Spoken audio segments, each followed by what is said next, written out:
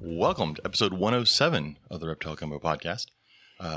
We have a different lineup tonight as well. What? You're Nothing. Right? Oh, okay. So Robert's here, but Katie is still not here. She's doing she's got a test tonight for teaching. So we're joined by Megan Slaggy something bitch. Whatever. Wow. Yeah, he is on a roll tonight, isn't he, Megan? Look, I know I'm going to screw your name up. I might as well screw it up the way I want to versus the way that I would end up screwing it up if I tried to. Next week, I might be filling in for James if he keeps it up. Nah, no one else knows how to work all this stuff. We're good. I'm sure I could YouTube the hell out of it. Figure it out. Megan, how do you pronounce your last name? Sabjakovic. Yeah, whatever. I knew that.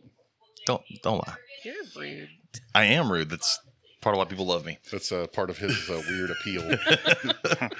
So we this past week we had a show in Bryan College Station, which for anybody that's listening, that will be our episode next week. We actually did several interviews.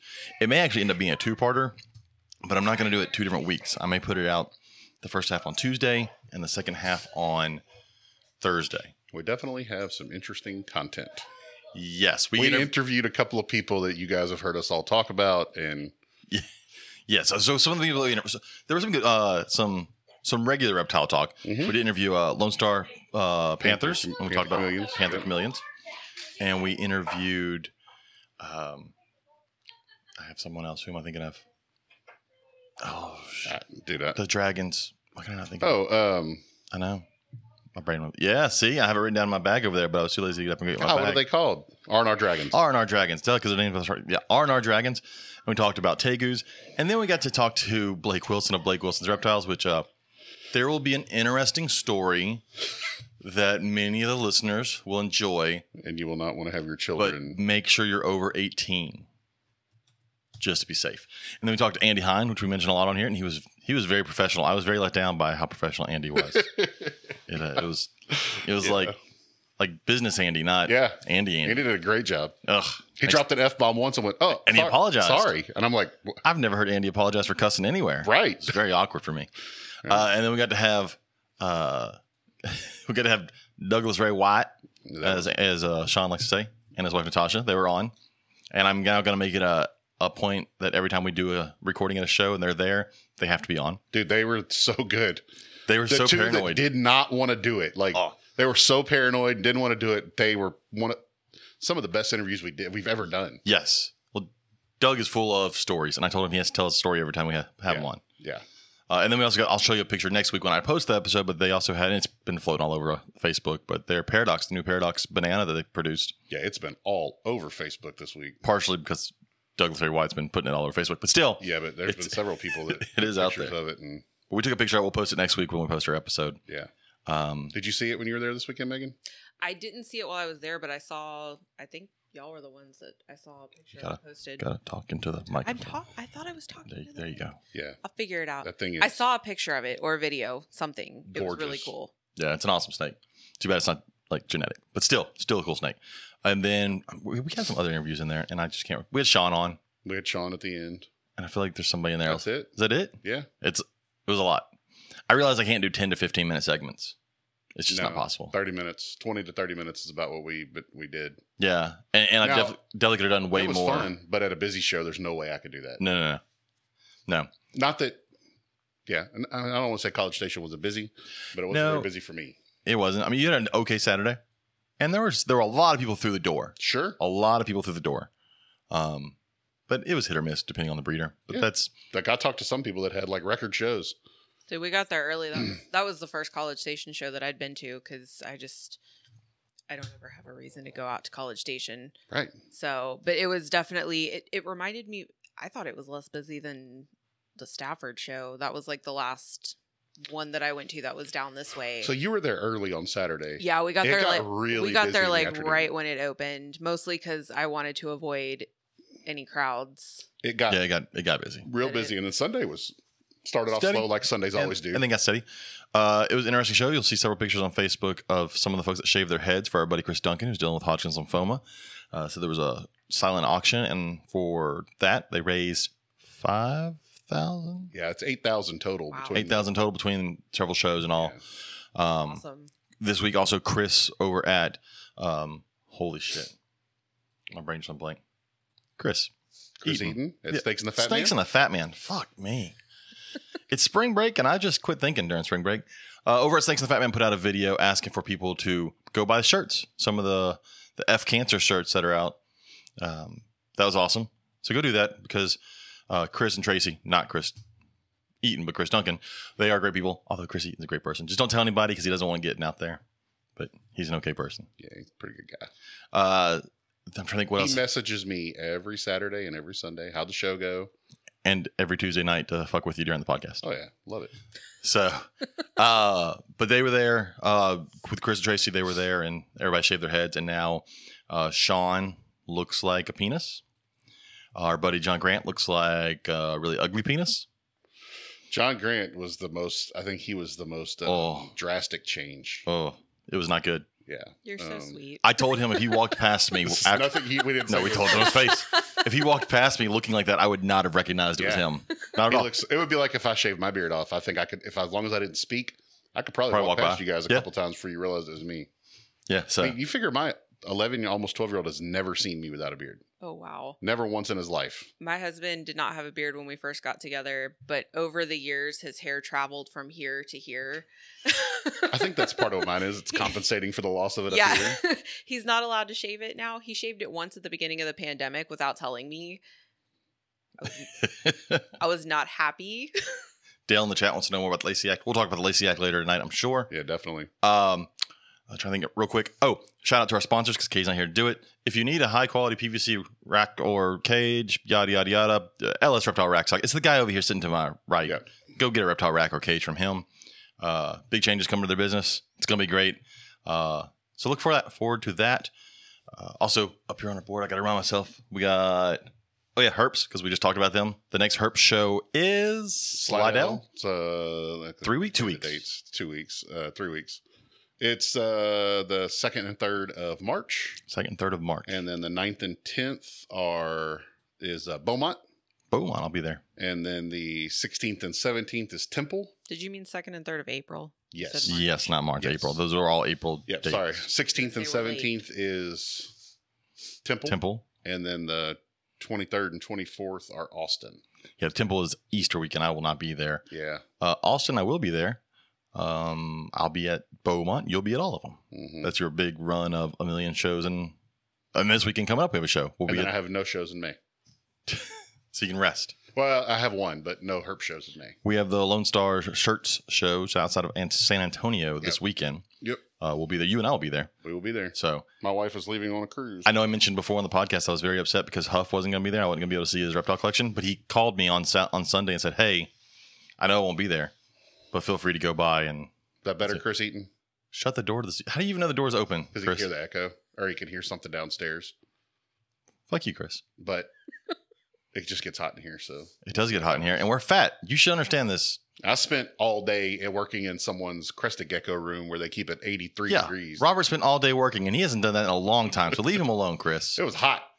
And then also, I got to throw out there Wiregrass Exotics because they're up on there. Go by and see our friends, the Ruas in South Alabama. Go get you some feeders. Check out the reptiles. I got my heat panel finally from them. I need to put that up in my cage at some point. Wiregrass Exotics is my hero now. Because you got a heat panel. I got two. Because no one else had them. And a thermostat, right? And a thermostat. Dallas brought them to me on Saturday, and he just put them behind the table, and I knew he said something. And on Monday, I'm going through, I'm like, where the fuck? Here's James's. Whose are these? And then she messaged me, hey, can I come get my heat panels? And I was like, oh yeah, Megan told me I was getting heat panels for her from Dallas. I completely forgot. I could not remember who they were for. I got a message from my dad saying the background crazy is loud, or the background is crazy loud. I don't know. I don't hear it. That's strange. It's super weird. Maybe it's all of y'all. Maybe y'all's backgrounds are loud. I don't think it is. Is it still loud, Chris Eaton? Can you tell us? Because I closed the door. Well, we'll talk about that too. The guy smuggling the snakes. All right, so let's go ahead. We got our giveaway. Make sure you check out our giveaway on our Facebook page. We're giving away a bundle of books. We went to our local bookstore. We started grabbing books off. Some of them are kid books. Some of them are adult books. Some of them are field guides. but it's a bundle of reptile and amphibian themed books. All you got to do is go over to our Facebook page, tell us your favorite reptile book, and if you also post the link to buy it on Amazon, you get 2 entries in. So you could hear kids and clanging pots. I don't think that's our house. I think that's our guest. I have him turned down right now, but it's fine. It'll be okay, Chris Eaton.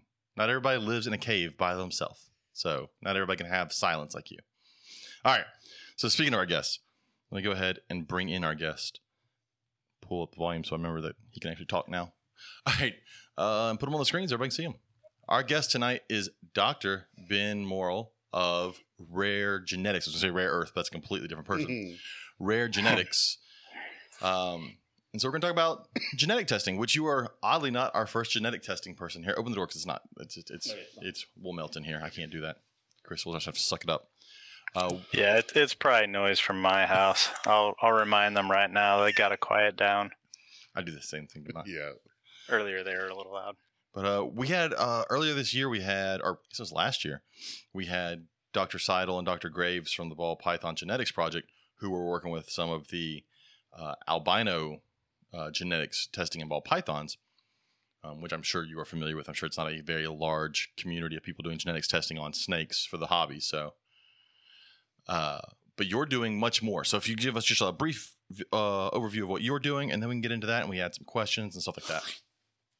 Sure. Yeah. So in 2011, I finished my PhD, and I guess really it goes back probably like most listeners, as far back as I can remember. I've been catching snakes and lizards and frogs, whatever. But yeah, all through school, high school, I ended up talking to Joe Mendelson, who's the curator of reptiles at the Atlanta Zoo now.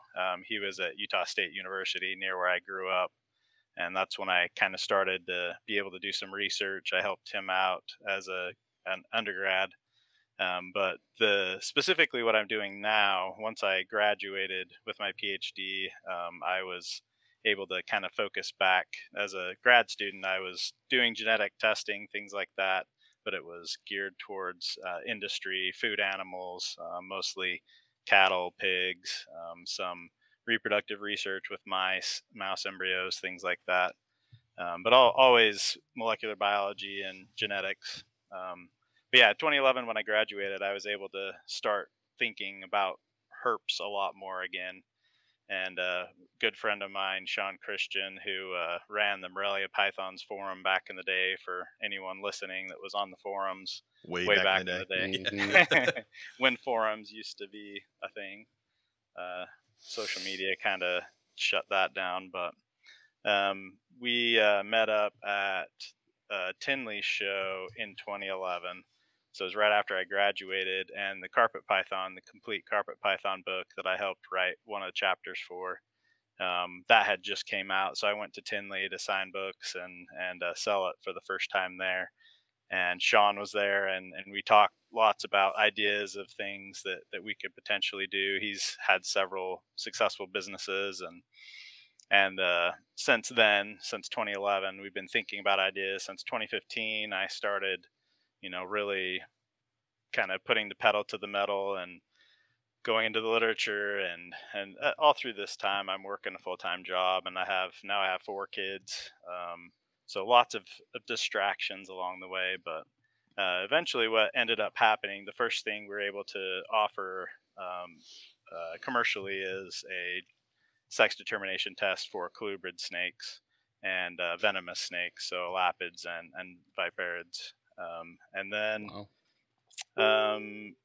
other things have kind of developed, some things that people have been interested in, like panther chameleon localities. There's a really awesome paper where they took like 320 blood samples and got the DNA from them and published all that information. So I have a lot of information with locality tied to it to compare to. Dumeril's boas and Madagascar ground boas. There's interest in being able to tell those 2 species apart, whether they're pure or crosses. So we're working on a test for that. And then the really big one here recently is with sequencing prices coming down. And I have a connection to a genomics institute, the Hudson Alpha Genomics Institute, where they have a lot of experience using the software that they've developed to find small genetic differences that lead to a phenotype. So some, outwardly showing trait, which in our case with ball pythons, color and pattern mutations. And so they've not used it in animals. It's mostly been used in plant species, but we have a really good pipeline in place to be able to find lots of different mutations and be able to get them nailed down. And then the last 20 years in my full-time job, I've been designing genetic tests and running them and teaching, training other people to run them. And so I'm in a pretty good spot to be able to help orchestrate figuring out those sequences, designing tests, validating them, getting them set up and run so that we can do fairly high throughput there'll be lots of people, anyone with a ball python, they don't know for sure what it is, or if you get a pos het, you want to know for sure if it's het or not. And, all of those things, hopefully we'll be able to start answering those real quick. So your goal is to basically send you a ball python shed and you can tell them exactly what's in it. Not they have to give you an idea and you're somewhat looking for a marker, but you can tell them, no, this is a pied marker. This is a whatever, and go from there. Yeah. So to start with, like right now, today, we can test, and this is from work from other people, for piebald and for lavender albino. Those two tests are really good. So Dr. Sedell was the one that figured out the lavender albino, and then a group in Canada figured out pied. Yeah. So, I mean, they didn't develop a test, but they found the sequence, and then I developed a test and I've run it on over 100 pied or het pied samples now, and it works really, really well. So those two we have nailed down. But what we want to do over the next 2 to 4 months, we should be able to add another 6 or 8 to that. And so we would have a panel that we would be able to run for people, and hopefully another year later we have 20 or 30, or it'll be something we'll just keep working on it and adding more morphs to, so we have a big nice panel. Someone can send a shed in and we can do a test and tell you if there's only 1 or 2 genes you're interested in, we can do that. But if you just want to send a shed in and say, hey, what is this, then we'll be able to do that. Well, that's awesome. That is awesome. That'll like, and we talked about before when we talked about testing, that'll completely change the hobby, and we can start getting rid of some of the possible het tags on things. And you can test something out when they're 3 months old instead of having to wait for 4 months and breeding it and seeing, oh shit, that's not what it is. Mm-hmm. Oh yeah, 4 years. Yeah, we have a female clown that's also Orange Dream and Fire, and I think 1 or 2 Enchi. Anyway, she was a cool female. She was also pos het pied, but we were able to prove her out as being het pied, and so now she's way more powerful, and we definitely aren't selling her. Well, it's also cool because, like I said, when we talked with the guys over at the Ball Python Genetics Project, Dr. Graves had fairly recently become a reptile person or a snake owner, but you've been in the hobby for a long time, so you've taken your hobby and your job and really pushed it forward. Yeah, I've been doing both genetic tests and breeding ball pythons. My first clutch ever was a ball python clutch. I've bred lots of other python species, and I did get a boa litter, and I've had a few king snake and milk snake clutches along the way, but mostly pythons, and then ball pythons almost exclusively the last 4 or 5 years. So it's been over 20 years of both genetic testing and breeding pythons. That's awesome.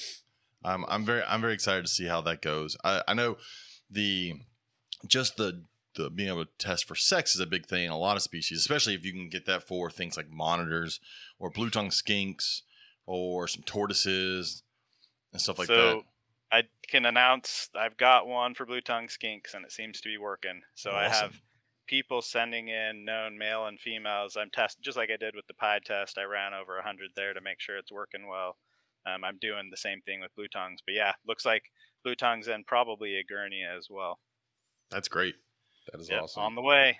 Yeah, because some of the species, like some of the colubrid stuff, because some of the colubrids you just can't sex. I talked with Travis Wyman, and he has those beak snakes, and you just can't sex. He talks about how the hemipenes and those things are so sensitive. Actually, a friend of ours was going to buy some at a show this weekend, and she was very worried about it, and so she talked to him, and he told her, he said, go to them and ask them if they've sexed them, and if they've sexed them, turn around and walk away. And the red beak and they did, yeah, and they had sexed them, and so she turned around and walked away. See, no, I didn't know that because I actually walked past that table and I've been wanting one of those guys for a while. I just haven't brought him home. But it did say on the label, like, Male, female. Male, female. But I had no idea. According to Travis, you can't pop them. Wow. And if you try to probe them, you will tear straight through the hemipenes. Wow. And so But now you know, you want to ask them if they've got a certificate from Rare Genetics Inc. Yeah, Okay. they had probed these. Okay. And I don't know who Sable is, so it could be somebody I know and I'm friends with. And so I don't. It is. See, It is? that's Suck it. something that I wouldn't have known because I don't do breeding or anything like that. I'm almost exclusively, I just do wildlife stuff for the most part. So I'm excited about this episode because I don't know squat about genetics. I am the last person you want to ask about genetics. It's funny. I'm a high school biology teacher, so I have a fairly decent understanding of just like basic genetics. But I've been in this hobby for almost 20 years, and it's very funny to watch people who barely passed high school who will just spout off ball python genetics because now they breed ball pythons. But they don't have a full understanding of genetics. They just have what they've been regurgitated over and over again. So I'm sure as a geneticist, it has to drive you nuts getting into a genetics conversation with just like a random person who thinks that they're equal to you because they bred like 5 ball pythons.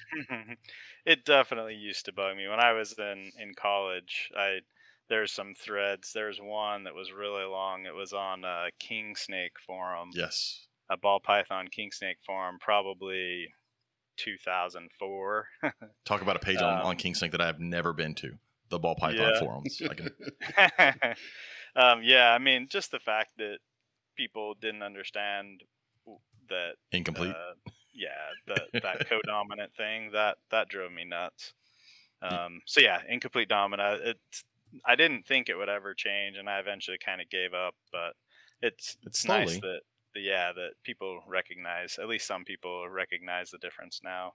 But yeah, I mean, it doesn't matter. It doesn't bother me as much now. And when I'm at a show, I talk like a ball python keeper, and people want to talk about detailed, specific things. I'm happy to do that too, but I'm there to have fun, and I don't let it stress me out. Yeah, you're not throwing out words like loci or alleles. You're just staying away from that terminology. Yeah, most of the time. I talked to I can't remember the vendor this weekend. It was D and something Retix.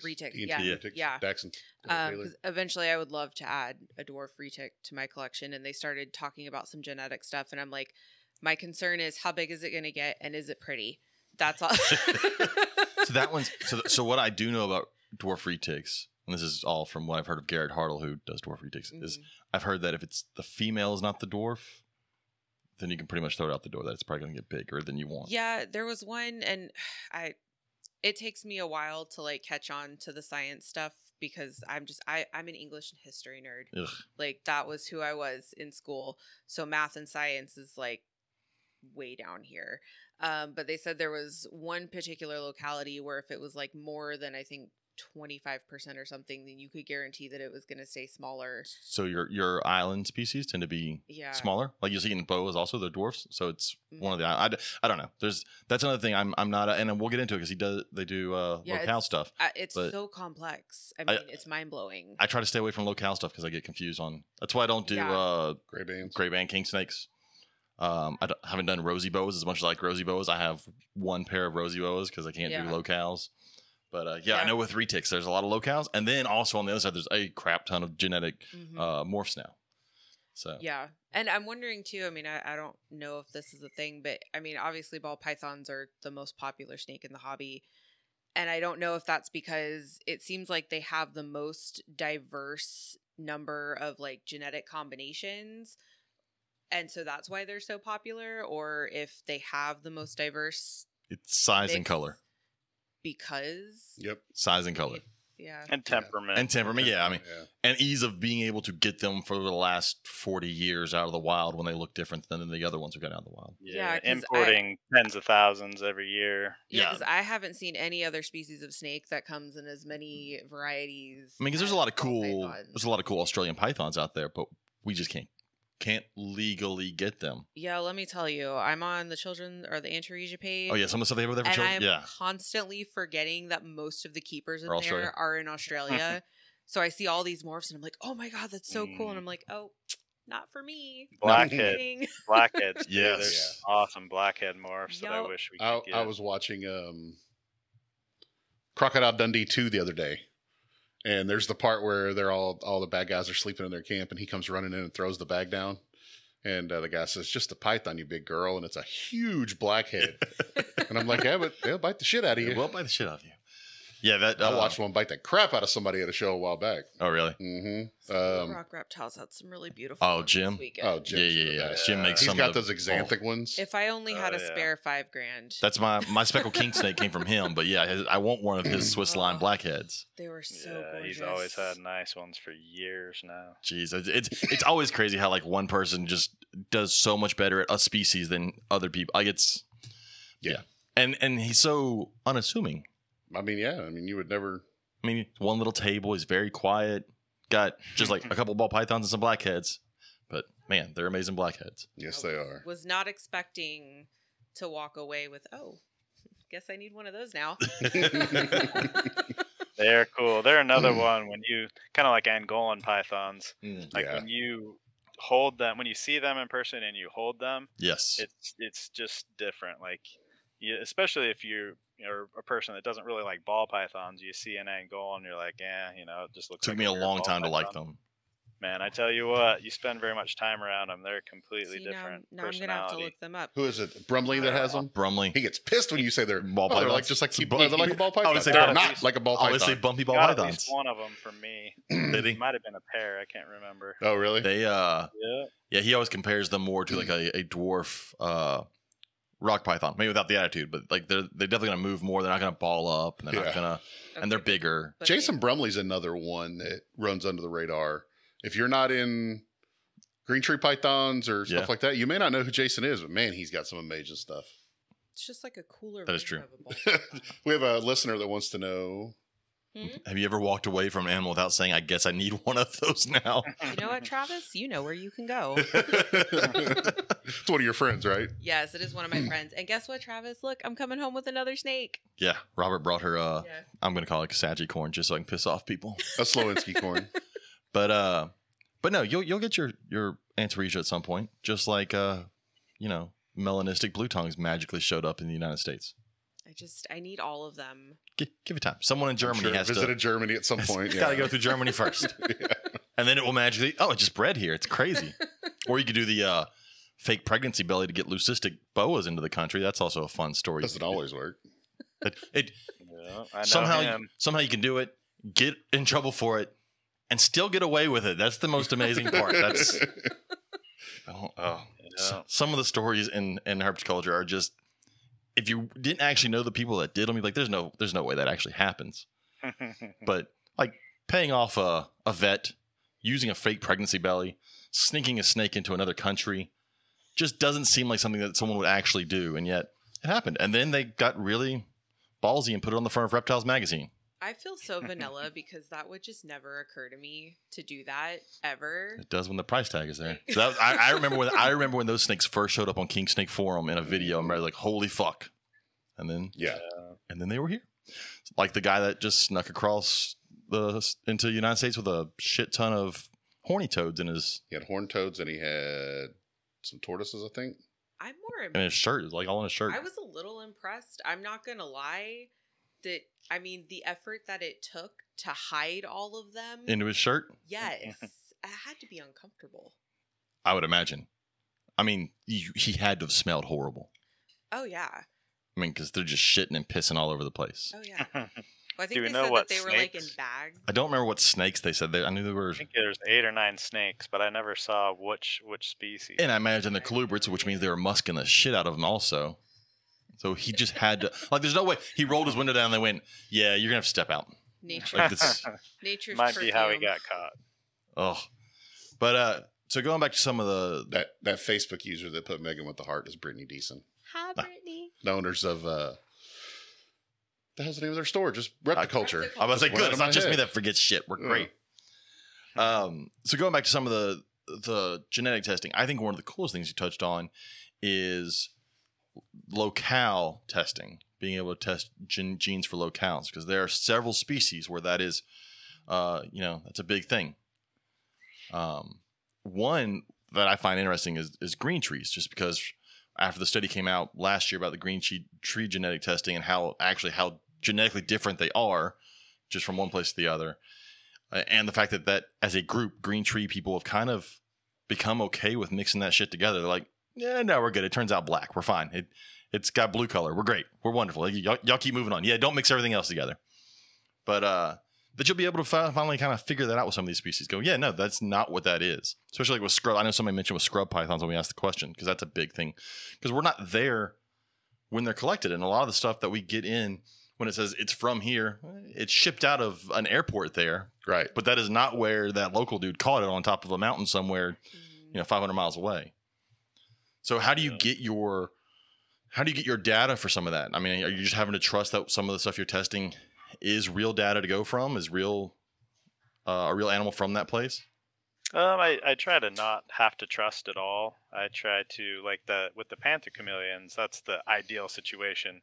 Like, those people went all throughout their range, caught these animals, did a blood draw, and took pictures. They did some color things with them as well. But the biggest thing was having DNA samples from, I think it was 320 or 340 different panther chameleons throughout their range. I mean, that you can't ask for a better genetic sampling. So to be able to have that kind of information to compare to is perfect. It's not going to be that perfect for everything. And I'm kind of just focusing on ones as people are interested enough, like the Panther Chameleon group. There's a group of people. Jonathan Hill kind of led the charge. They got money together to be able to fund, me spending my time in the literature and going on to GenBank and finding all the sequences and doing the, comparing. So that's why the two projects that have kind of been keeper funded projects, the Panther Chameleons and then the Madagascan boas, that's why I've took a dive into those, and there's been enough published information for both of those that I have something to start with. And really cool thing about the ground boas and doomrulls is some of the keepers have animals that are 40 years old and came directly from a zoo, and nice. Things like that. So there's some that there's documented information and caught animals that have DNA samples. So that's what I can really use as my anchor to tie to compare. I certainly can't trust somebody bought this from someone who got it from that. Those are the ones that I run after I have something to compare to. Yeah, and it's got to be obviously a species from an area where you can get to, because some places in the Middle East you're obviously not going to be able to test some of those animals because you can't get enough samples from that area. Yeah. Yeah, we're not going to do locality Angolan stuff. That's for sure. Angolan pythons. Someone will lose their arms and legs or lives getting those samples. Yeah, it's not worth it. Just enjoy that's for Jason Berlin. Just enjoy your bumpy ball python. Do you have to have does the shed have to be a certain sample size? Super small. I know that. It can be pretty small. It can be. Well, I'm just curious because I have a Euromastix, for example, and they don't shed their whole body at once. They take half a fucking year to shed everything. So it's just little tiny pieces at a time. So I'm thinking can I send in something that's really small like that and you can still run it? Yeah, actually the DNA extracts better from small pieces. So one of the first things that I would do, if I need a lot of DNA, I'm using a bigger chunk of shed. Then a lot of the time, like the protocols you'll see in papers, people actually cut them up into smaller pieces. So if you have a lizard like with the blue tongues where we have that sex determination test, or we've got Heloderma that should come later this year. Awesome. Any of these lizards, that frequently the sheds come in small pieces. That's no problem. So the rule of thumb is to send me enough to cover a quarter size piece from a snake. You can just tear it out. If it's a lizard, just kind of stack it, and if you get about the size of a quarter there, that's plenty. What I actually use is probably the top of a number 2 pencil eraser. That's what I'll normally use to extract from. Huh. Is there a reason that it works better from a smaller sample size versus a larger? Yeah, so what we have to do, the DNA is inside of the cells that's inside of the skin. And so that skin has a really tough matrix, that's to protect that animal's insides. and just like our skin, that's keeping our insides in and the bad things out. So we use chemicals, agents that will break down the proteins in the skin, but then specifically we use we call it a lysis buffer. So we use something that will lyse the cell membrane as well. So we have to digest proteins, and then we have to lyse that membrane. And so if you're physically cutting it into smaller pieces, you're already kind of breaking some of those membranes down. And then the chemicals, it's less work the chemicals have to do. They'll be able to get more of that DNA free. So for us to test the DNA, it has to get out of the cell, out of the skin, to where our primers can get to it and do the polymerase chain reaction, or PCR. Fancy biology term, lyse means to burst, for anybody out there wanting to learn biology. I just Explode. saw. I slept through biology. I have some of those. You saw what? I just saw in Ball Pythons of Texas, I think a guy posted that. I'll find it. Hold on. I'll keep going. Okay. So I do have a question. So talking about that, going with that, the one thing that I thought was going to be kind of hard to do, how do you end up doing tortoises? Because shedding is not really an option there. You're not getting big chunks of skin off a tortoise to be able to test that. I've never done any turtle or tortoise samples. First of all, I've been mostly focused on sex determination, and anything that is temperature dependent sex determination, I can't do a genetic test for. So that already rules out a lot of turtles and tortoises. Oh, that sucks. But if there was a genetic test we wanted to do on any turtle or tortoise species, I would have to talk to someone. The other things that I would usually do would be like a a scale clip, or something like that. I don't know how that would be with a turtle or a tortoise. If there's a way you could take a little bit of skin, I haven't worked with turtles and tortoises, so it's gonna leave. But that's a big barrier to sex determination. Any of the temperature dependent species. So all your crocodilians are out as well. That sucks. Yeah, and a lot of the geckos and. Yeah, because otherwise you're waiting like 7 years to sex a tortoise. Yeah, you gotta wait till they get curved on the belly or not. Yeah. So it's a pain. What about ultrasound for them? Do you know? Is it still that many years to be able to ultrasound them? I don't know. I have no idea. Yeah, I don't know. That's a good trick for Heloderma. You can get them a little earlier by ultrasounding them. I don't know how early turtles and tortoises start growing follicles. I don't know either. I don't know. I've got my first baby, so Me too. I'm still learning. I've got babies and adults, and the adults are old enough for me to go, yeah, that's a male. Yeah. Or sometimes I just look out there and go, it's a male. Well, I have a 42-year-old, almost 43 now, ornate box turtle that we call her by a female name, but we have no clue what her gender is. Is there not like a more clear way to determine their sex? You have to pair them up and see which one gets on top. Yeah. All right. That's why I like red ear sliders. It's the only thing I like about red ear sliders. They're the ones with eye color difference. Well, the red ear sliders have the fingernail difference. Mm-hmm. Oh, is that what it is? Yeah, the males have huge claws for holding on to the female. And so every time someone posts an adult with these huge claws, like, that's a boy. Yeah.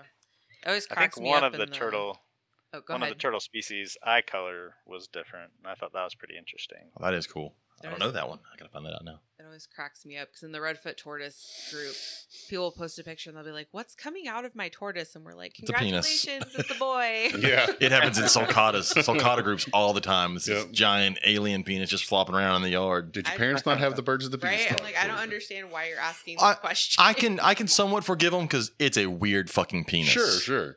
I mean, if I bet they think ours is too, though. that's true. For anybody that's never seen a tortoise penis, Google that shit. That's If you really want to get interesting, Google a pig's penis.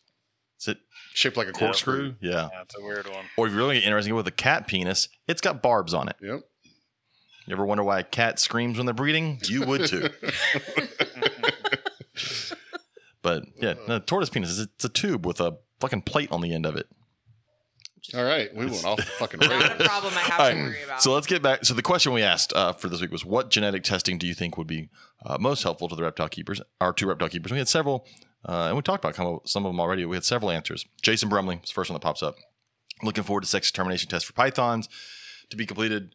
That would be really nice for green tree pythons, definitely, because green tree folks have to hold on to those things forever. For once, just to see what color they're going to be. But then it'd be nice to be able to sex them. We're getting all kinds of information about different. Oh, there's all sorts of different. Yeah. Warren Booth. I did know ducks have corkscrewed penises. Also, I knew that. Yep. And I don't want to know why Douglas Ray White-nosed goosepeckers have barbs, but because he's from the country. Yeah, we're gonna go with that's why. Some hemipenes are pretty crazy looking too. If he would have commented, "Goosepeckers have barbs, and they hurt," then we'd have a problem. That is true. But that is true. Let's see. Warren Booth. I have Green Trees done right now, just not released that yet. Well, I've told everybody, so there you go, Warren. My bad. Dr. Warren Booth. Very soon as well. Awesome. Yeah, Warren, you won't be the only one. Suck it over there in Oklahoma. That he speaks only for himself, Warren. I love Dr. Warren Booth. Yeah. Let's see. Sean Grade said Tortoise Keepers would like it, but we already had that conversation.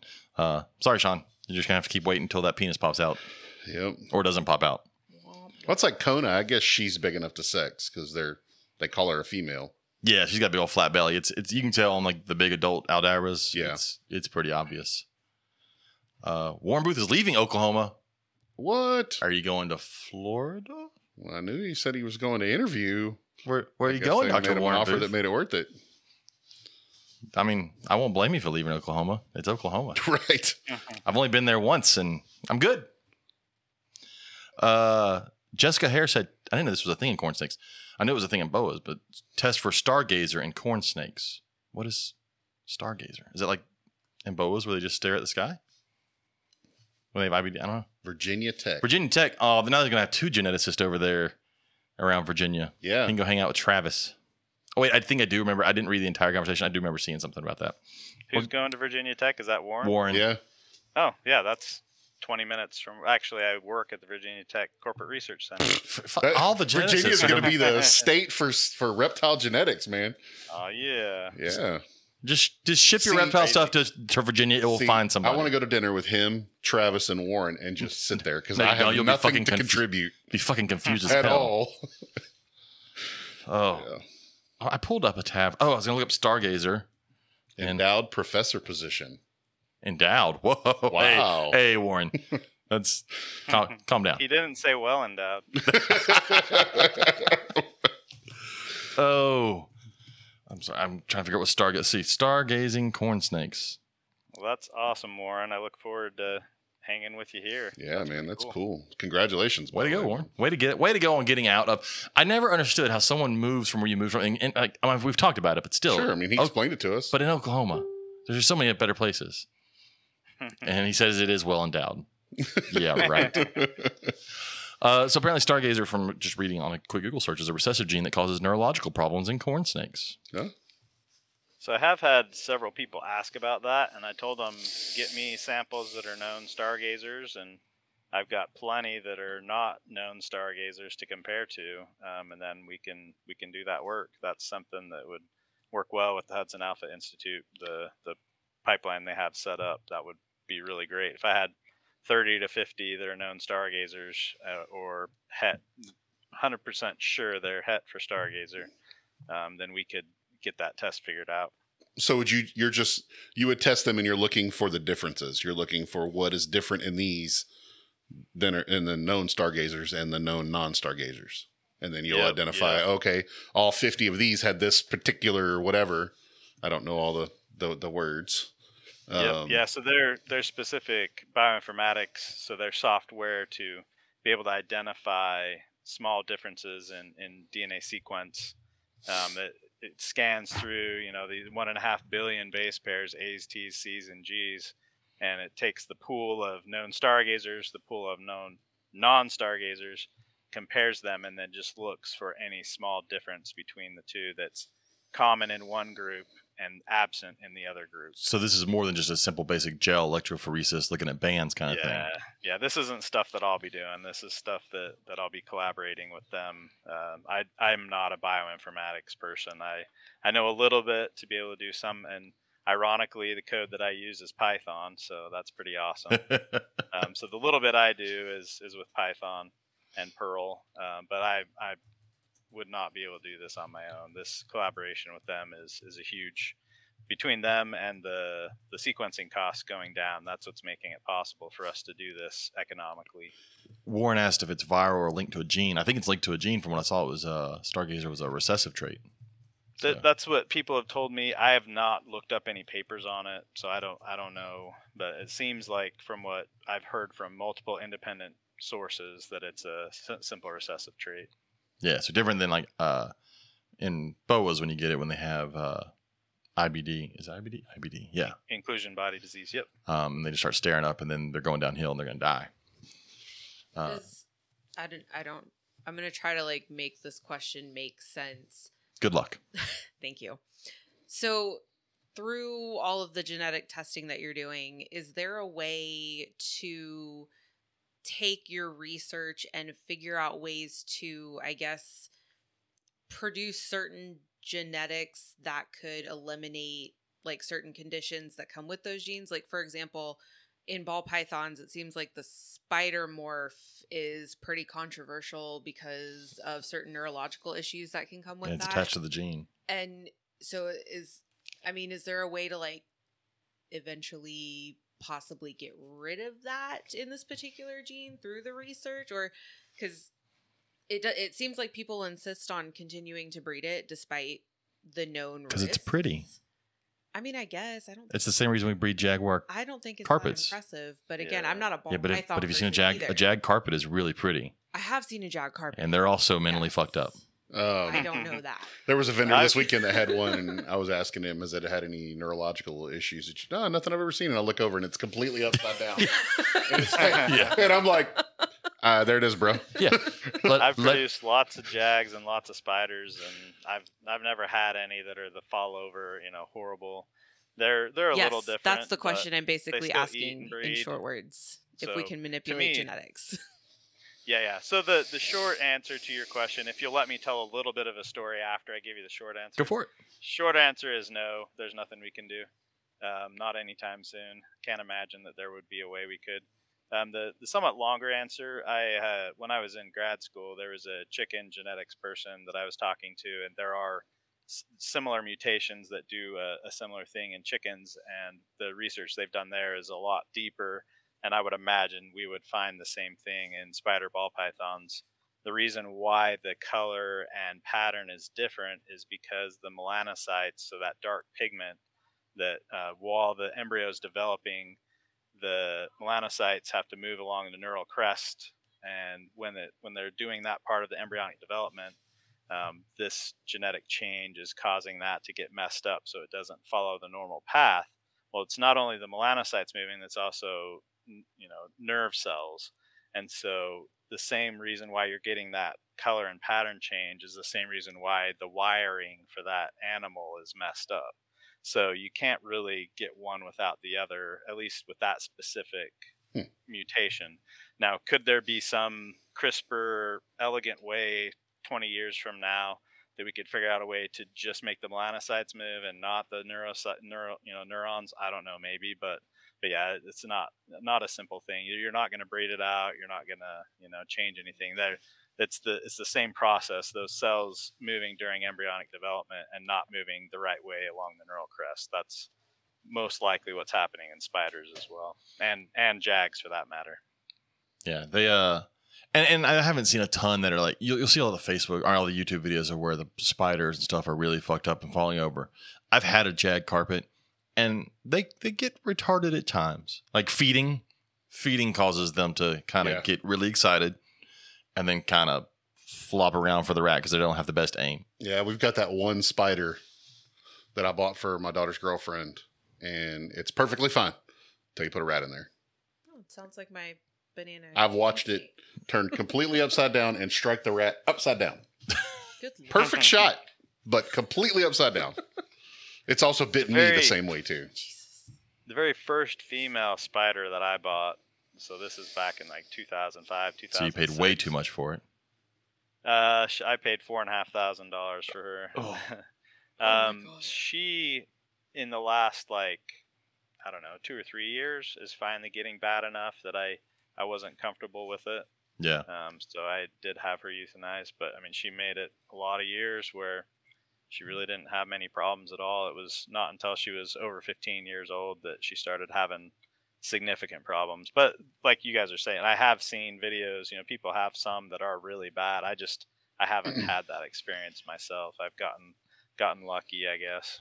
I think there's several things that cause it to magnify. Like I said, excitement because of feeding time. I think stress. If they're warm, like warmer than usual, then they're probably going to be like there's several things that cause it to be worse than it is. But there are plenty of animals that have lived a full life with those genes. It just comes down to, do you want an animal that may... I got rid of my Jag just because I was tired of opening the tub and go feeding and it would just flop out and miss the rat every time. I was like, all right, I'm done. You got to go. And so I sold that one. Understand that. But Warren Booth said, disentangling whether we can disentangle the color/pattern from the neural issue is not possible at this point. Which is what he said, yeah. I appreciate agree. everyone who's more concisely. Now, if we could just get Elon Musk in the comments, if we could just get Elon Musk interested in snake genetics, That's true.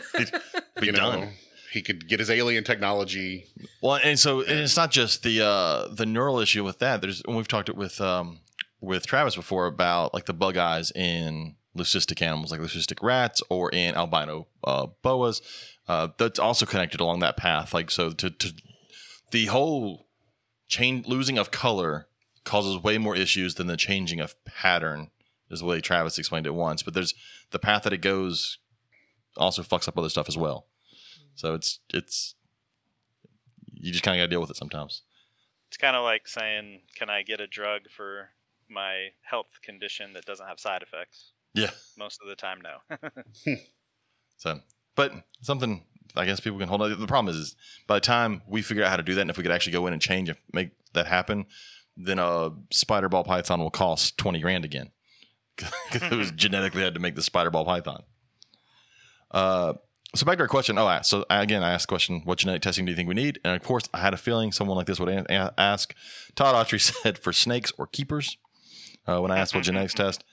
And then, so I said I knew he would. He said, well, it honestly was what he came to mind. I said, well, I guess maybe a test to understand what makes someone want to own ball pythons. That would be a good genetics test.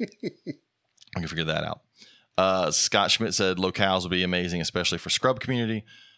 He's got a picture of what was given to him as a Maruki scrub. Again, that would be interesting. Some of those things over there are just hard to get to.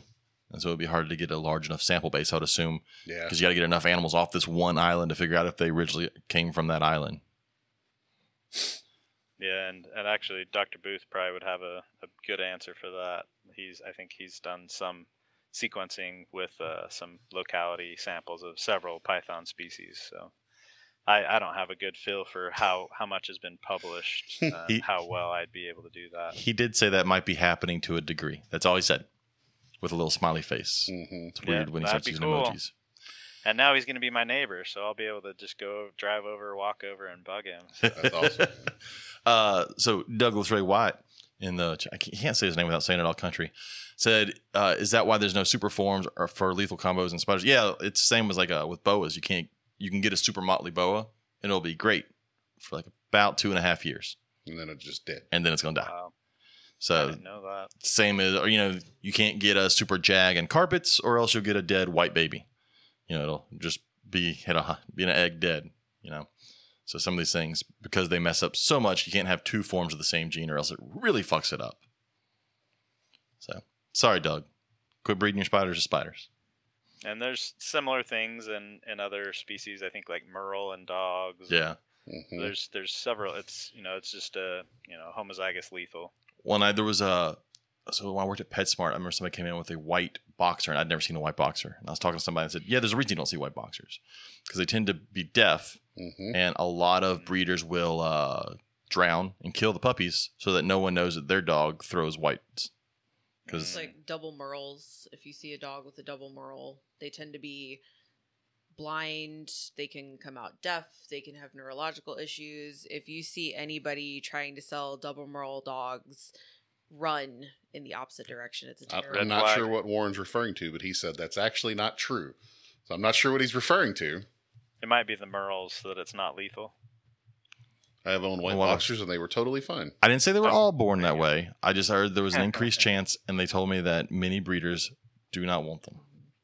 But that's also like, I mean, you can have albino boas that are normal, and then you can have like my goofy ass one in there that was born with giant bug eyes. Right. With the most amazing color of any of my albinos. That's like our palmetto corns. We have like 4 of them that are perfectly normal, and one that's like with the big old bug eyes. big old bug eyes. But he's growing into them now. He's growing into his eyes. So hopefully, He said, I remember a guy at Tinley once that was selling palmettos. He was selling a het, and then like you got a 50% off a palmetto, but all he had was these giant bug-eyed palmettos. Like, yeah, I'd offer those off for discount as well. They look stupid. He says they go against the breed standards, and as such, they get labeled at. I gotcha. Makes sense. So I'm going to tell you, some dog breeders there's some fucked up people too. Man, I bought a horse one time. I don't know, probably 15 years ago, from a guy up in northeast side of Houston, way out in the country, and he had me walk to the back of his I heard a bunch of barking, and he had me walk to the back to get a halter or something so I could walk this horse around, and he had probably 250 Yorkies in rabbit cages. Holy shit. That's not good. And then he was going to hold that horse for me for a week because I didn't have the trailer. So I paid him half for the horse. And just took the horse. Well, I came back a week later. This is when I was a cop.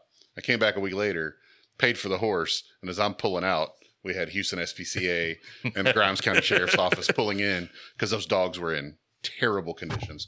And I found out too that he drugged that horse before I got there because I rode that horse around for an hour and he was perfectly fine. And when I got him home, he tried to fucking kill me every day for a month until I sold him to somebody else. He got his owner arrested. Jerk. I would just like to say, as somebody who's been involved in dog rescue for over a decade, that was a very satisfying story to listen to. Yep. Warren said only a Southerner would say, I bought this horse one day. That's true. He's going to go off and be like a real Yankee now. That's true.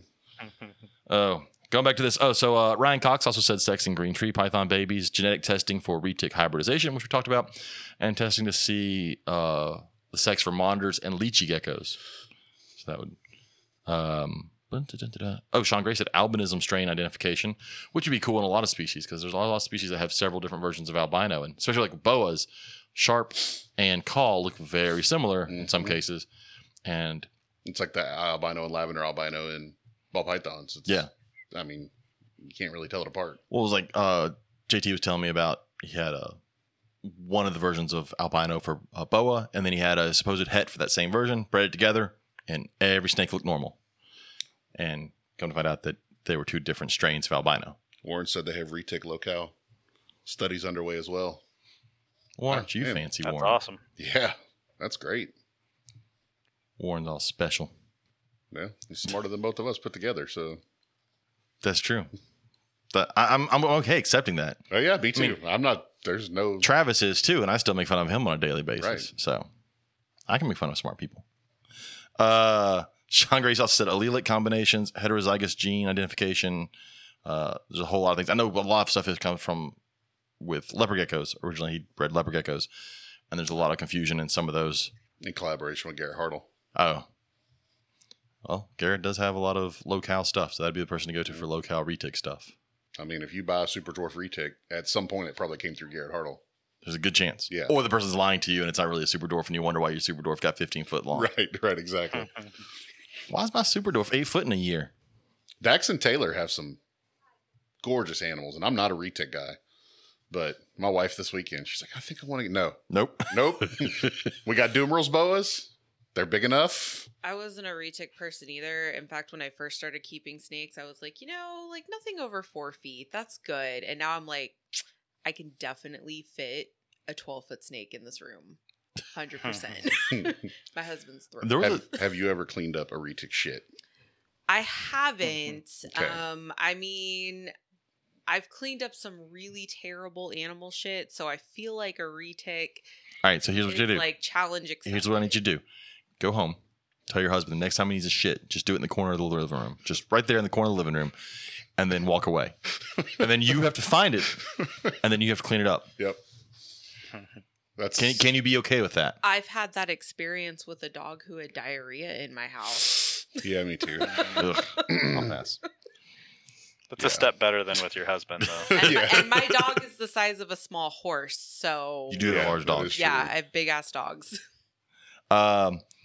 Richard Valdez, who was also in the chat earlier, said gender testing because skinks are ridiculous to sex, and testing for hets, which we've talked about, the gender testing for blue tongues, which y'all have done.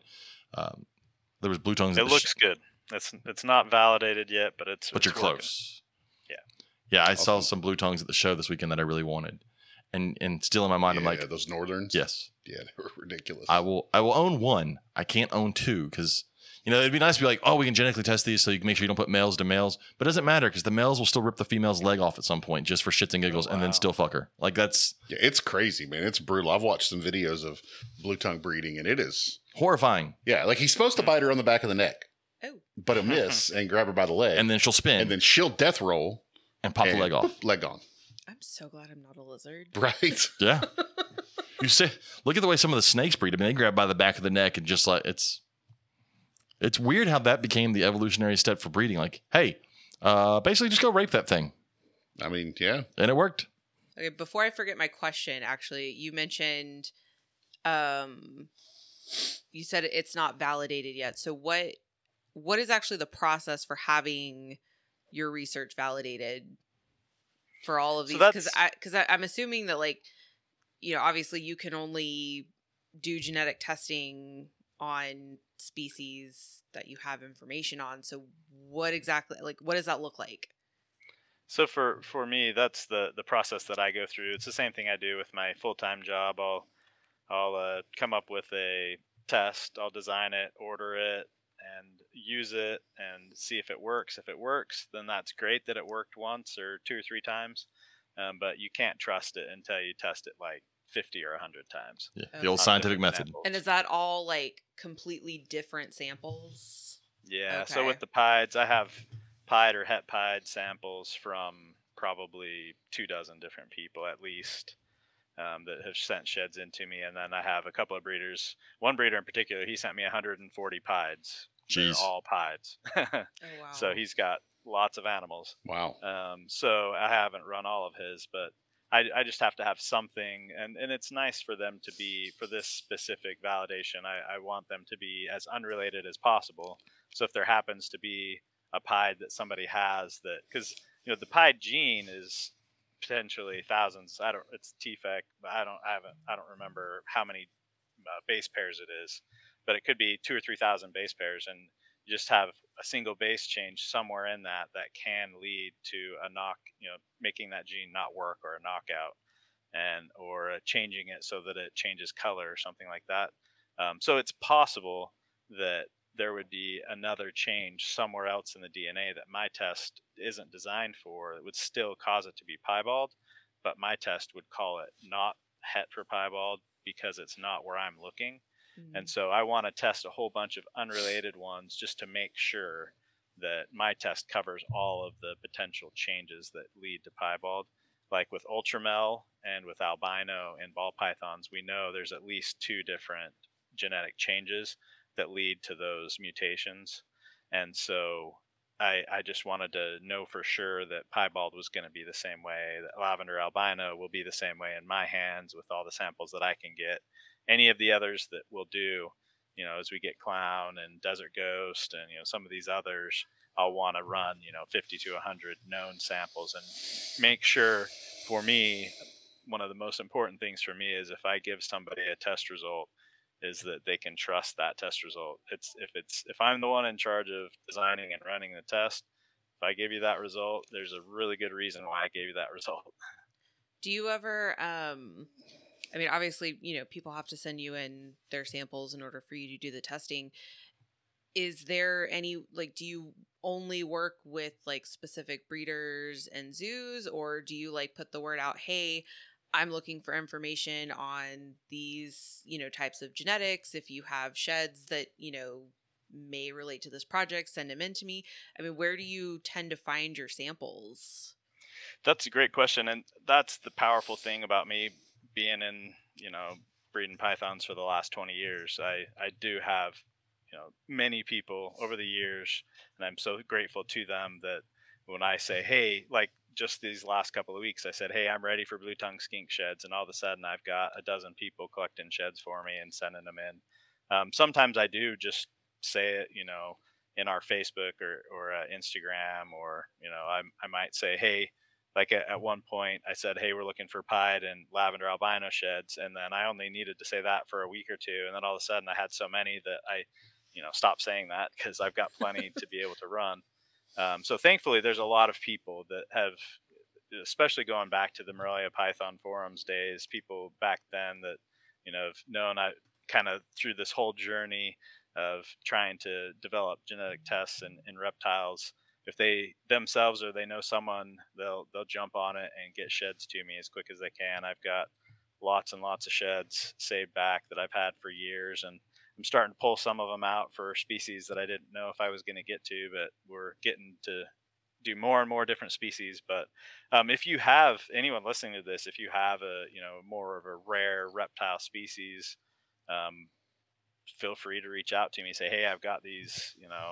I had somebody talking about sunbeam snakes, and they wanted to send some samples in. Yeah, I've never run anything on any sunbeam snakes, so I'll happily take them. And once I have a half dozen or something, that might be all I need. I don't necessarily need 200 sunbeam snake samples, but yeah, that for sure. Feel free to reach out to me. If it's a piebald ball python, I do not need any more of those. You're good. That's Hardin County Herps in our chat said they've got a likely pair of Varanus Salvador, so water monitors. If you need samples, the male is shown that it is a male. Yeah, if it's a known sex, yeah. Do you need any more Dumerals boas? If the Dumerals has some really good paperwork, like ancestry information, yes. If it's just one that you bought from a breeder, not yet, because I'm still working that out to be able to tell for sure. I've got some microsatellite data that seems to show some separation between the two, and the mitochondrial. Sorry, I'm getting more nerdy. That's okay. Go for it. So I do have some of that testing worked out, but it's not to a point yet where I'd be ready to run.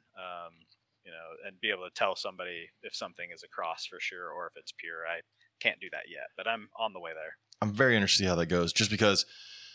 So whenever importing for Madagascar opens, because it opens and closes depending on who's in charge of the government at whatever time, and you can tell when it does because you'll see huge influx of things from Madagascar that come in.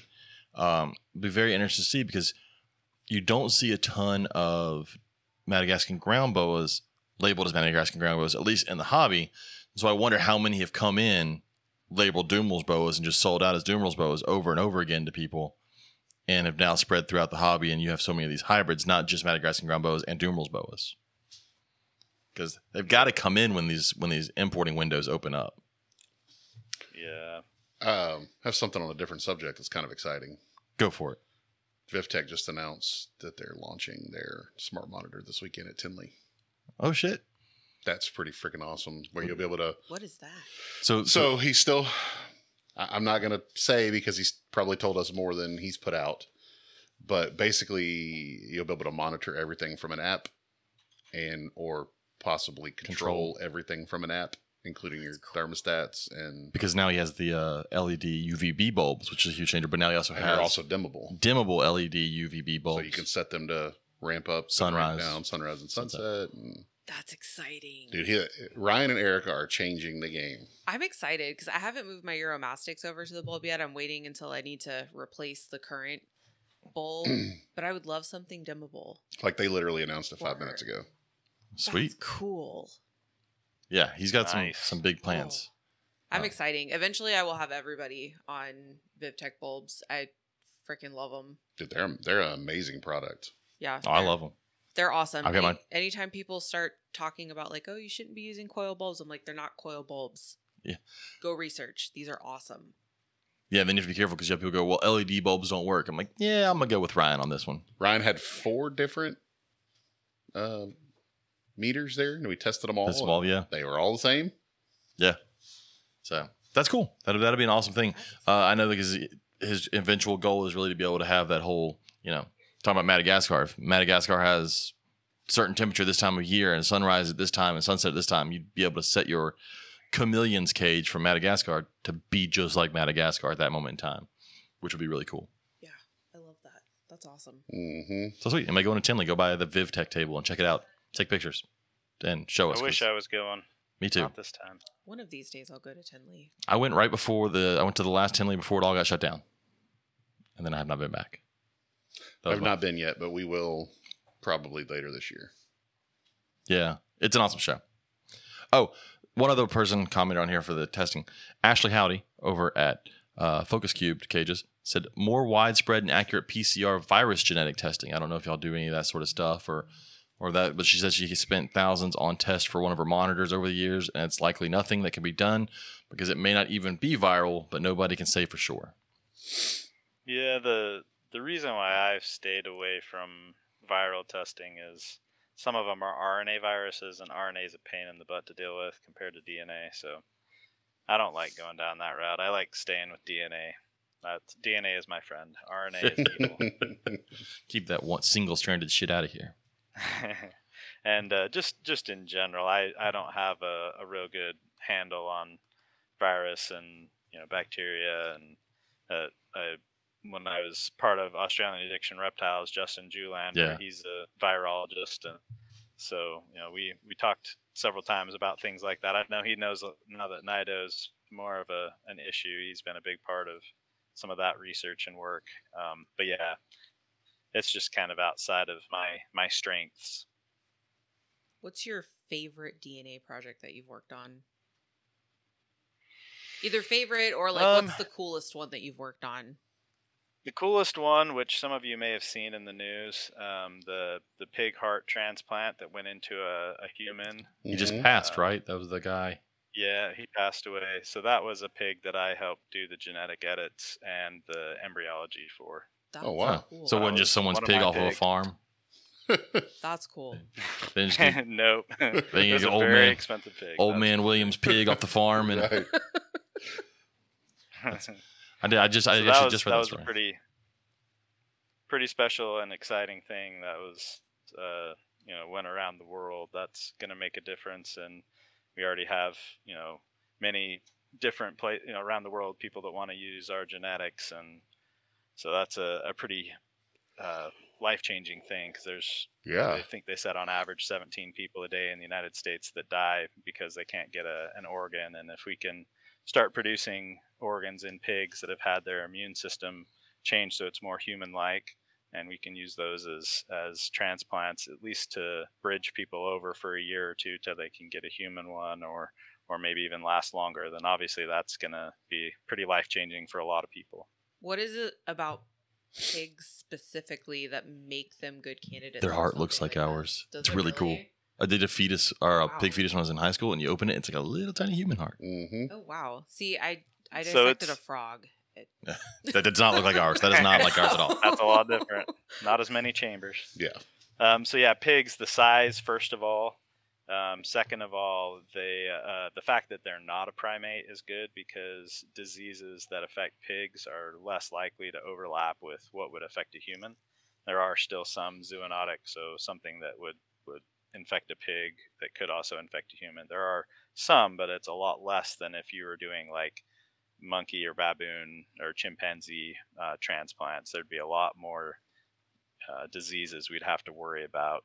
And then also the fact that pigs are amazing at reproduction. So their generation interval, the amount of time between having babies and then the large litter size, it's just kind of almost everything is in line for pig being the perfect organ donor for humans. Plus, if you get it to work, every time you save a life, you get bacon. It's the best way to sell that one. We saved your life. Here's your pound of bacon from the pig that helped save your life. Like, that'd be your exiting thing. Okay, what Ben said was super interesting. Bacon's always interesting. I don't know what you're talking about. And on the bacon side of things, one of the edits that we made so that pig cells wouldn't be rejected by the human body is the edit that was needed for people that have meat allergies. So we actually are able to offer pork for people that have alpha-gal syndrome. Oh, wow. So that's especially a problem on the East Coast, but that is spreading. We sent some meat out to a person in California who had gotten bit by a tick there. So it's a tick bite that then causes you to be allergic to I've heard of that. red meat. We have the Lone Star tick here in Texas. Yep. And That's the one that does it. Yep, Lone Star and- tick is one of the main ones. So you're that telling me does there's that. something in this state that could cause me not to eat bacon? Could cause you to not eat any red meat. Fuck of any this state. kind. I'd starve to Could death. cause you, Yep. yeah, it could cause you to go into anaphylactic Mhm. shock. I have found a Lone Star tickle myself after hunting before, and it hadn't attached yet, and I'm like chicken everywhere. Like, no, if I can't eat meat, I'm just gonna die. I would starve to death. I don't Yeah. eat vegetables. Right. Fun fact, I am neurotically terrified of ticks, like to the point where if I have seen one on me, I will get down on my hands and knees and I will inspect the floor looking for them. I am absolutely terrified of them. I've cleaned. Thank you. Now I have something else. I'm super Add scared to now of my actually getting bit by a hypochondria. tick I in mean, the state. I've cleaned. I mean, I've processed conservatively 1,000 deer and pigs in my life, and they're if it's the early part of deer season or any time in the summer, they're covered in ticks. I'm covered in never them. going to want to go hiking again. We actually take now, especially on pigs in the summertime when we shoot them. If we're gonna, like when I used to guide a lot, wash the whole damn thing in Dawn dish soap. I mean, I just coat them with Dawn and then wash them, and there'll be 200 ticks on the ground dead. I'm gonna be itchy. I'm for the not rest afraid the of night ticks, now. but I am Ugh. greatly afraid of not being able to eat bacon for the rest of my Oh, life. I'm, There's Jason I'm, Brumley. Yeah. I'm terrified. So permethrin treat your clothes when you're going Mhm. out and do Always. a good Oh, fuck tick yeah. check. Make sure you I'm gonna have spray a- myself down. I permethrin my snake boots every time I go hunting. I spray them down with permethrin, and but some of the ticks they sit on like branches and stuff, and they're looking for a host to walk under, and they'll drop on you. So, yeah, This is horrifying. yeah, I'm so glad that I joined y'all tonight. yep. So glad. There's This is great. a very popular podcast called the Lone Star Outdoor Show. Guy named Cable Smith does it, and it's a hunting centric podcast. A couple of years ago, he had a lady on who was an entomologist who studies the Lone Star tick. So I listened to that one, and I learned a whole lot about that See, problem. And you ruined it. I thought Ben's great news about being able to edit the pig's DNA was that he made the pig taste like maple, so you get maple flavored bacon. But But no, at least, hey, if you get infected by the Lone Star tick, that's your hero right there, because you could still eat bacon because he's Yeah. helped develop a pig that you could still eat. We've gotten some really moving letters from people that have I bet. gone 20, 25 years without being able. Some of them can't even smell it, so they can't go to like barbecues. oh God, There's no. one guy who his whole life's dream was to own a restaurant, and now he can't even be within smelling range of his restaurant. Otherwise, he reacts. And we're able to send these people bacon and ham that they can eat, and then they're very emotional. It's amazing. I mean, never to be able to eat another pulled pork sandwich. So when I had COVID and couldn't taste anything for several days, I'm like, this is the shit that'll make you commit suicide. Like, this is the shit that'll send you into Yeah. deep spiraling depression. And I have some friends who've been a year now and can't taste. I couldn't imagine. Well, why couldn't the tick be like, oh no, you get bit by this tick and you can no longer eat kale? I'll be good. Right? I'm fine.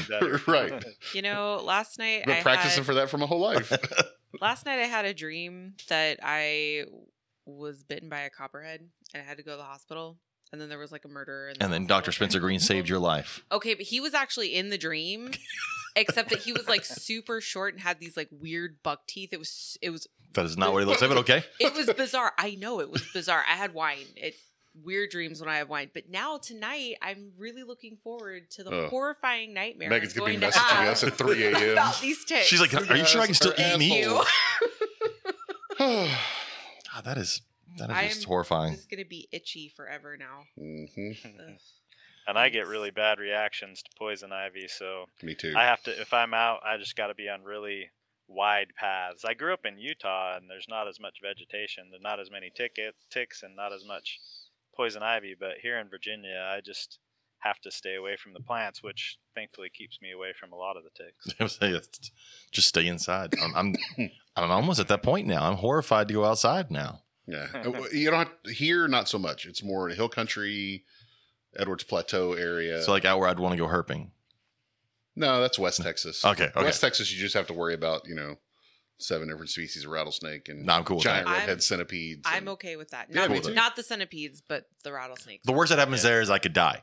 The tick, though, on the other hand, Right. will keep me Could from just eating make bacon. you want to die. Make you want to, yeah. So that's a huge Oh difference. my god! Yeah, What part? Of, deserty places, you're gonna be good. excellent. What part of Virginia are you in? Right by Virginia Tech, so Okay. we're about a half an hour from Roanoke. We're right by Roanoke. Blacksburg. where My parents Virginia are Tech is. just moving away from Virginia in like 2 or 3 weeks. My mother is from Withful, Virginia. Oh yeah, Yeah. Where's that's that? right near us. It's a stop off the interstate. It's Okay. That's I used to live like in Northern 15 Virginia. minutes from Yeah. my in-laws. Oh really? Yeah, they Right next to the Wythe County border. they moved up there a couple years ago, and now they're moving back down to Alabama. But I know that part of Virginia. Yeah. But so going to some of the things that got posted on our Facebook group page, Max shared a thing from I'm gonna screw this up. Celpius. Yeah, I can't want to say Asplendia, but that's Like Travis's stupid plant that his email is after. Right. And but it was the Asclepius Snake Bite Foundation. That's what Brent Brent from Venom Life. That money goes to help them. They're opening up a clinic, which is very interesting. They're almost ready. They've got air conditioning, which is a big thing over there, and it's going to be able to train doctors from the entire area on how to do this. They're going to have affordable anti-venom, which we still don't have affordable anti-venom in the United States for the most part. So at least they'll have it over there for them. But I was just talking about how they're getting ready to be able to open this up. It was really cool. So people, if you want to do that, you can still donate to the Asclepius Snakebite Foundation and help them out. They also too. I can't find that post in the group that you're referring to, but if you have any like gently used electronics that you want to recycle, like phones, tablets, laptops, things like that, you can mail it to them, and they will you can mail it to them, and they will refurbish those electronics to use in the clinics. Oh, wow. Yeah. I have a couple of tablets I could send them. I have the address somewhere. I'll find it. I bet Brent can help you figure that out. Yeah. But I talk to him like 4 times a week. So. Yeah. Did you see this giant diamond python that Brian McDowell The shot? black one? That black one? it's Yes. so pretty. I now follow the saw that. reptile bloke because he has some cool stuff that he finds over there. That Yeah. thing is ridiculous. Ben, you saw that one? Yeah, That is an impressive diamond. yeah. That I would love to have that. I said that we don't get to have. Add Right. that to It's- the list of We can just things I view it from a have. distance. So jealous. Did you see? Also, got posted. There's a new copycat for Morph Market. Yeah. Uh, I rep- didn't even give him a click. Rectify, and they even kind of stole the tagline from Morph Market. And John Lehman John commented. Lehman commented, they stole his tagline. Yeah. So I'm sure that one will do well. Whatever. Just going through. Oh, It might, because you gave him a shout out. that's true. I screwed it up for John Lehman. Sorry, John. I think he's doing okay. I think it'll be fine. Yeah. I did post this picture, this video of a fish tank in Saudi Jeddah airport, but it's a fucking 3-story Yeah. a massive fucking fish tank in the middle of this airport. I can't imagine how thick that acrylic's got to be to hold that kind of I can't pressure. imagine making my flight. Right. I would stop. I would just stop and watch sharks swim around. Yeah. But then I looked at it, I was like, they can do that. You're talking about an area of the world where they can build fucking islands if they want. They can put the ocean inside of an airport. They're all right. They can do that. I mean, you look, that handrail is about 4 foot tall. Yeah. That's a 3-story fish tank That is in the middle of an airport. I can't imagine the amount of pressure that is on that acrylic at the bottom. It's got to be 8 inches thick. More. I'm sure it's more. Yeah. But yeah. I saw that in an aquarium group, I think, and I was like, holy shit, that's an insane aquarium. There's also a video that's been floating around all over the place of the hairy snake. Yeah. I'm sure you've seen that one, Ben, of the hairy snake. That I you haven't seen it? I missed that. It looks like this green, shaggy, hairy snake, but It's a puff-faced water snake. it's a puff. Well, yeah. According to Ryan McVeigh. Ryan McVeigh commented. He says it's a puff-faced water snake covered in moss. It's this very hair-like moss along the entire body of this thing. Wow. And the funny thing is, the video's like, we're not sure what it is. I'm like, you have it in captivity. You can't figure it. It's right there. You can figure out what it is. Just pick the fucker up and figure out what it is. It looks like something out of Sesame Street. Well, it's obvious it's a snake because you can, 1, see the tongue coming out of its mouth, and 2, you can see the moss flaking off the body as they mess with it. So Ryan Cox says some people say 8 inches is enough. So that guy coming into California from Mexico had 43 horned lizards and 9 snakes in his pants. In his pants. So, do you think they asked him, is that a snake in your pants? Are you happy to see me? Yeah, in your crotchal area. Why does your crotch smell that bad? What is... That's crazy. Oh, Ryan Gosling posted an article about gharials, which was very interesting. I read it. They had found some crocodilian skeletons in China, and for the longest time they just assumed they were crocodiles. But after doing some studies, they realized they were actually gharials that were probably there up to 300 years ago, and that they have been eradicated due to, because they found one that the head looks like it had been chopped off by humans, like it had been chopped repeatedly, and they figured also they've lost a lot of land due to rice paddies. They lost a lot of habitat, and so they think they've been there up to 300 years ago. And the article is interesting. It talks about how alligators split from crocodiles earlier than gharials split from crocodiles, which is interesting because alligators and crocodiles look far more alike than our gharial does to anything. Yeah. But that was very interesting to see that. They have now figured out these species of these skeletons were actually gharials and not crocodiles. So I actually read one scientific thing. I was tired. I read one scientific article and I was done. I couldn't make it anymore. Travis posted, I need to listen to this one. It's a podcast. It's the Snake Talk podcast. And they talk about how there's been a decline in tropical snakes due to the decline in amphibians because of chytrid fungus. I'm assuming, I haven't listened to it yet. I should have just asked Travis to give me a rundown, but I'm assuming it's a loss of food would be the biggest problem because the chytrid is not affecting the snakes. But if you lose the food, which I'm sure many of these snakes are eating frogs there, that's an issue. I'll have to throw that one on my to listen to tomorrow. I love the podcast, but I haven't listened to that episode yet. A lot of good ones on there. They talk about way smarter stuff than us usually. This person was in a photo contest. They had this heron trying to steal a frog from a snake, which is a cool photo, but not nearly as cool as the one that was shot like 5 miles from here. Yeah. Of the mud snake trying to get out of the mouth of the bird as the bird was swallowing it. Yeah, that was so cool. And all I could think the whole time was, I fucking hate that bird. Yeah. I can't find a mud snake. And here it is eating one. Just fucking eating a mud snake. I found 2 DORs and the one I accidentally killed in East Texas. No. Driving through a mud hole in our deer lease we used to hunt it, and I was being a little stupid and hit the water really fast. That sucks. And I saw the snake fly out because I knocked him out of the water with the skid guard, and before I could stop, I ran over him with the mule. Rude. I have only found one dead adult, and I found one dead baby at a rest stop once on the other side of the interstate. I have found none because they don't want to be my friend.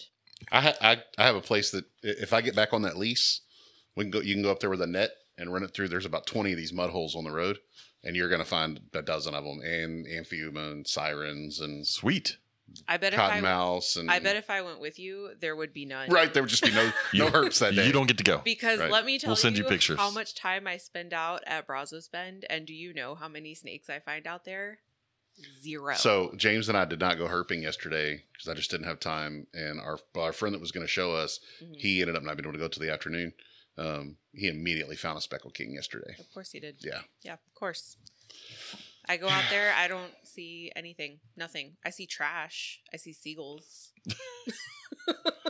Lacey stuff. We had someone in the chat earlier asked about Lacey stuff. Dallas Rua did post a FAQ from U.S. ARC's page about the Lacey Act. If you want to go there and read a bunch of the frequently asked questions. But right now we're still just kind of in a holding pattern because we're waiting for them to get back to D.C. and make decisions that hopefully help us. Apparently they're back because Are they back? The Daylight Savings Bill passed the Senate today to do away with Daylight Savings Time. Sweet. They need to go ahead and clear that one up. Yeah. That'd be nice. Yeah. I'm done with that. It's So one of the few things Arizona did right. With that, there'll be some months out of the year where sunrise won't be until 8:30. You know what? I'm fine with that. I'm cool with that. That means that the sun won't set until late too. So I want to leave it the way that it is now. I like having That's- more that's- yeah, it was 7 o'clock and there was sunlight outside and you could do stuff. Yes. That's how they I want love to do that. it. And That's- I don't know if it was because of the pandemic or what, but Well- this last time change, before going into winter, whatever. Yep. Man, I used to work that for was rough. for a home remodel company that was based out of Phoenix. And anytime we'd want to make a purchase at Home Depot or anything, we'd have to do a phone sale. Well, when they're on their stupid non-daylight savings time, I say stupid because we're on it, I couldn't buy anything till 10 a.m. during those months because they're not in the office until freaking 10 o'clock. So yes, we all need to be on the same, thing. I agree. I've said for years that it's ridiculous, and farmers can just wake up whenever the hell they want to wake up. I don't stop ruining it for everybody else.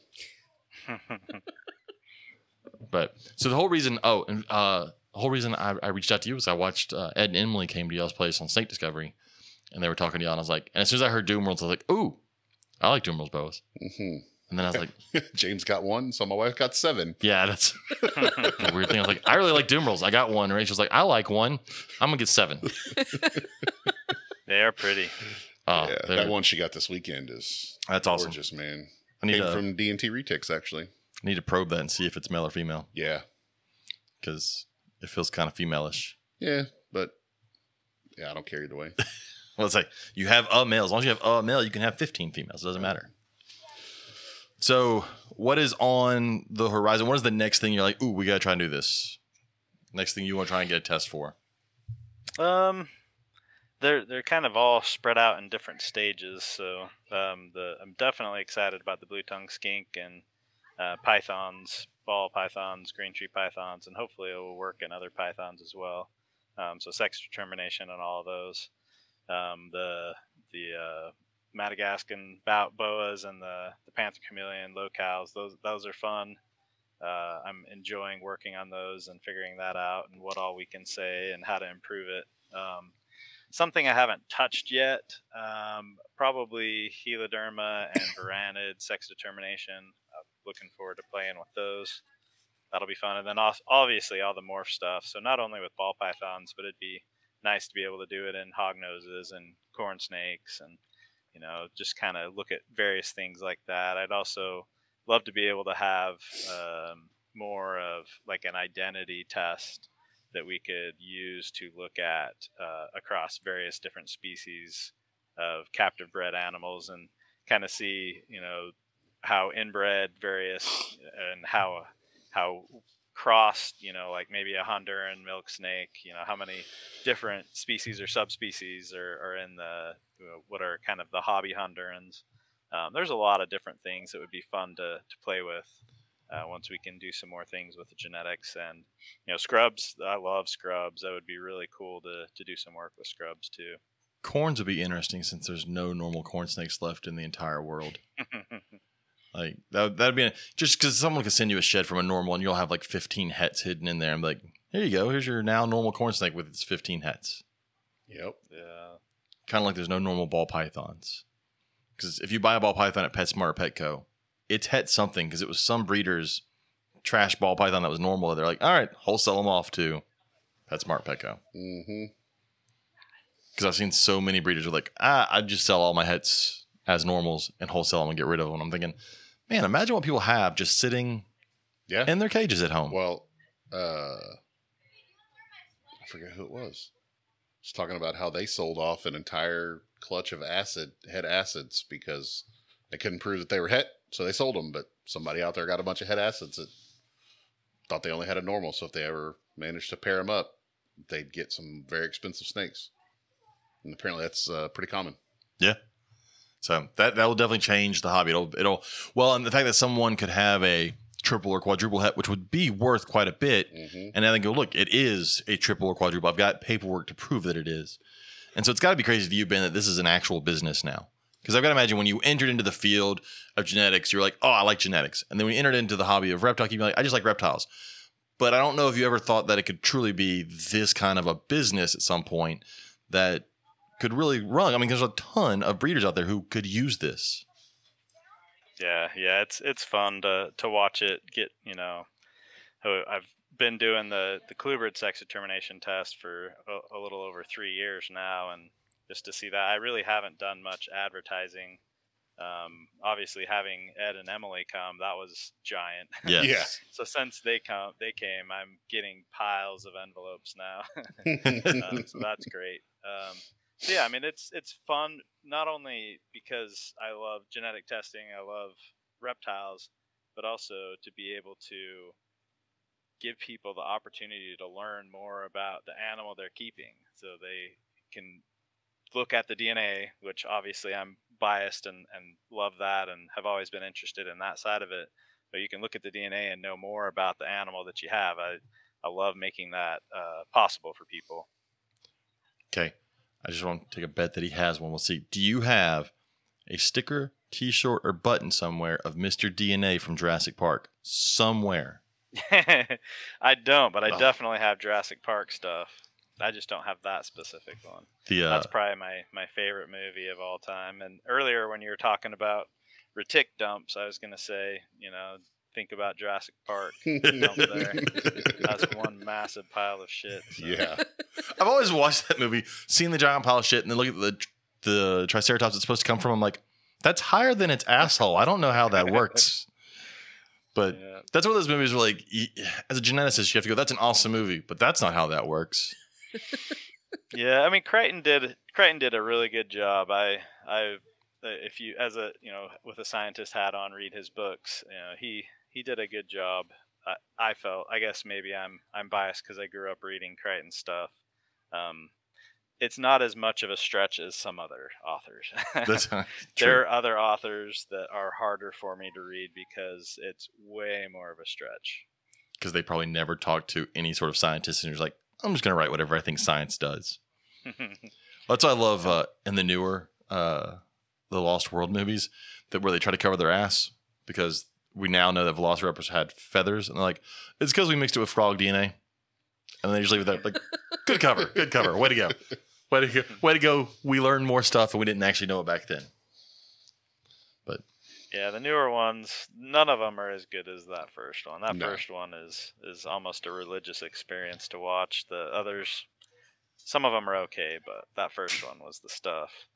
I'll probably watch this last one that's coming out just because it's got the originals. Just for nostalgia because they're coming back. But anything after the first one, I'm like, what? The third one is garbage. The third one is absolute garbage. Where they bring the T-Rex into New York or whatever? No, that's the second one. I like that's Lost World. I like Lost World. It's Jeff Goldblum. I like Jeff Goldblum. But it's the one where it's just the doctor and they go to the island to save the boy. Oh, yeah. And it's not good. Yeah. But William H. Macy in it. Yes. Yeah. I still get goosebumps every time in the first one where they get to the island, they're driving along the Jeep, and they first see the Brontosaurus, and the music plays. And that music? Oh, yeah. Every That's time. The best part. Oh, the score is absolutely incredible. Mm-hmm. Every time. Love that movie. It's like, almost brings a tear to my eye. Just imagine the feeling that you would have as an archaeologist and you're experiencing that. I just love so he's standing there with the dinosaurs, and he finds out that they have a T-Rex, and his first thought isn't fucking where, because that'd have been my thought is like where, but his first thought was and he wants to see it. I'm like, look around, just make sure it's not there, right? Because there's a dinosaur in front of you and there's like 15 over there. No one told you if it's locked up or not, right? That whole thing. That's every time I see they talk about bringing back extinct animals or DNA wise, like, we have a whole basis for not doing it, guys. Yep. We've seen where certain situations would not work. See, and to me, it's totally worth it. 100%. That's a good way to go out. Yeah. Get me on an island by myself and the opportunity to really do that. That's the good way to go. Death by Velociraptor. Sign me up. So you and I haven't been in the hobby the same amount of time. Early 2000s and all, you really got into it because you talked about king snake and all that. So Robert hasn't really been in that long, and you haven't been in it that long, right? So it's always nice to talk to somebody who's seen the progression. How weird is it to go from like king snake days where you kind of met people online and you may see them if you could make it to a Daytona or some of the big shows, to now like you realize that there's people down the street that own the stuff you own that you never would have met had social media not grown the way it is, and how everything now that reptiles are so common in the pet space, so common, way more common than they were then. Yeah. It's so crazy, and just the ability to access information about keeping and breeding is so much easier. And you were in it probably far enough back. You had a few of the flyers. You send a self-addressed stamped envelope, and they'd send you back their availability list. I mean, I used to love the back of Reptiles magazine, seeing all the stuff in the back of Reptiles, all the ads. I would say the biggest thing that I miss is that social media has been awesome for a lot of different things, but the thing that I think is the worst is that you're not able to search and find conversations. Yeah. So for me, I would go to like one of those forums and I would search. I would remember, okay, somebody was talking about breeding white-lip pythons, and if someone's asking this question, I remember on this forum, and I could just go search it. I could pull up a discussion from 3 years before. It's like 50 different comments from 3 different people that know what they're doing, and it was so awesome to be able to find that kind of conversations, and it was kept. With social media, that stuff just kind of disappears over time, or it's almost impossible to find again because it gets buried because there's so much information. So that's the biggest downside. I really liked being able to search those forums back in the day. Well, I think we've got so much. You talk about it's so easy to find information now, and it is. We've also reached a point where people don't want to have to go find information now, which is also dangerous as well. Because you're like, look, there's so much information out there. They're like, yeah, but can you tell me exactly? Don't get me wrong. I do the same thing, Travis, about all the scientific articles, but still. They're even just send me the link. Yeah, or send me it's always send me the video. Just give me the video. And if there's not a video of it, and if they saw one video, that's all they needed to see. Like there's no checking 2 or 3. Like I posted an article, a little meme today, but before I did it, I went and looked like online to make sure. I was like, I don't want to be a dumbass and be wrong. So I went and looked at a bunch of different things. And went, okay, now I can post this. It's not wrong. But that doesn't happen now. That's I guess the ease of social media has gone. No, we can just someone told me this one thing. I can go ahead and regurgitate that one thing for the rest of my life. Yeah. So. But yeah, overall, it's a better world now. I love the access to information. Like I said, I wish I could search old information, but the other thing that I think is massive, which all of you probably have felt this too, is that you love these animals, you think about them all the time, you want to talk about them, and back then is like the people you work with think you're weird, your family members think you're weird, like nobody wants to hear about nobody wants to hear about these specific snakes. I remember I went to this one guy's house, and when I was in high school, he was one of the grad students of Joe Mendelson. I went to his house and I was so excited because he had all these snakes, but he had like 200 tricolor colubrids. Oh wow! And he's going cage after cage, showing them, and they all look the exact freaking same to me. And but well, it's always funny. But then he also had some banded rock rattlesnakes and a few other things. Nice. Well, we were so isolated, so you're the weird reptile guy wherever you are, and we still somewhat are. But now we can go to places like where we're not the weird reptile person. Like when we go to a reptile show this weekend, I'm not the weird reptile person. I'm me, and everybody else is them, and we're all kind of the same. But even now, even in the real world, if you're the weird reptile person, someone's mom's cousin, whatever, has a bearded dragon, leopard gecko, ball python, and they'll tell you about it. And so that's kind of a cool thing. Oh yeah, one of the best. That connection is good. Yeah, one of the best. I mean, I feel like coming into the hobby when I did, social media was already so prevalent, and the connections that I've made, just over the last few years with people in the hobby, I've learned so much, just being able to connect with people on Facebook. Oh no. Well, we're still recording. It's just it. Oops. Oh, we're back. There we go. I mean, okay, yep, you're back. We connected because of social media. Yeah. And as it turned out, we're 10 minutes down the road from each other, so it's awesome. And I got into the hobby really around the same time that I moved down here. So I didn't have a lot of friends in the area. But through the hobby, I've made so many connections in Houston, and it's great. Well, like Ben said, you said you need pieds, and all of a sudden you have a shit ton of pied sheds within a week. And it's like, that does not happen in the forum days. No. 20 people may have saw your post, and one may have said, yeah, I could send you some. Yeah. And then it's powerful. Oh, and then we talk about other big advancements. We talked about VivTech, talking about bringing out their new control system.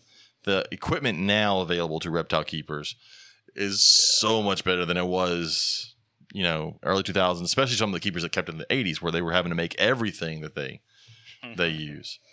I mean, at this point, if you make anything that you use, it's because you're choosing to make it. They now make something that does whatever you need it to do. I mean, the thermostats that they have. I mean, I love my Herpstat thermostats. They're amazing. So Yep, I still have a drawer with dimmer switches in it, but I Yeah. haven't used them for a lot of years. I do too. I have a rheostat somewhere just so I can show people, don't get this, and then I show them a thermostat. But I used to have rheostats all the time because that's what they sold, and you just kept it low, kept it high, whatever you needed. Well, I've had to draw a line in the sand with customers that if you call me up and say that your heat tape melted your tub, my first question is, what thermostat are you using? And if you're not using one of the ones that I told you to buy, if it's not a proportional thermostat, I'm not replacing it. Yeah. I'm going to go broke replacing tubs and heat tape from people wanting to use a $12 fucking thermostat. Yeah. You My know? stuff melted. Well, I told you it was going to melt. Like Yeah. You spent $325 on this rack. You put $3,000 worth of snakes in it, and you use a $16 thermostat. Yep. You buy cheap. Does you that get still cheap. happen All the frequently time. now, then? At least once a week, I get one of those. I've seen so many pictures that people send them of a tub that melted, or because they don't keep up with their equipment, and because they slide tubs in and out, they knock the thermostat probe off. Yep. And I then shit had melts. one that got ugly. Like, he wanted to blame me for him knocking a thermostat probe loose. And, but he's one of those that never does anything wrong. I'll say, were you the one that was pulling out his tubs? No. and taking care of his animals? No. No, Okay, I'm failing to see the connection here. I've bought all these racks from you. And I'm like, well, bro, I don't know what to tell you, man. Don't buy any more, I guess. that's fine. Yeah. If you wouldn't have fucked it up, it wouldn't have burnt and melt. It's not our Right. fault. But yeah, no, that's also like we always talk about. People that say I have thermostats, and they show you a thermometer too. So again, there's so much information out there, but people will assume they know everything. Part What of the about heat rocks? Oh fuck! Oh, Remember those? jeez. They still sell those in pet stores. I'm hoping with the changes we're making with the business, I'll be able to have thermostats at shows. Yeah. Before too much longer, and say these are the thermostats that we approve. That's it. Yeah. I pretty much tell people, because I mean, I have people that are, they're just starting to want to get into keeping reptiles, and so they'll come to me asking for recommendations, and I'm like, basically, if the supplies come from PetSmart or Petco, just skip it. Like, Mhm. I mean, go to these websites. This stuff is okay. our Stay away first- from the pet stores. our first boa constrictor was in a glass tank on one of those old wrought iron stands that they sold glass tanks back in the mid '90s, on green AstroTurf with one of those tan ceramic bowls that were blue on the inside, and a heat rock. Yep. That was our first setup for our first thing, and I look back and I go, "Holy fuck, that was horrible." It's painful to me that Repticarpet is even still a thing. Well, this wasn't even Repticarpet. This was AstroTurf that they used to sell on a roll at a pet store, and they'd cut it off for you to fit your 20-gallon Like the tank. shit you put in your backyard. Yeah.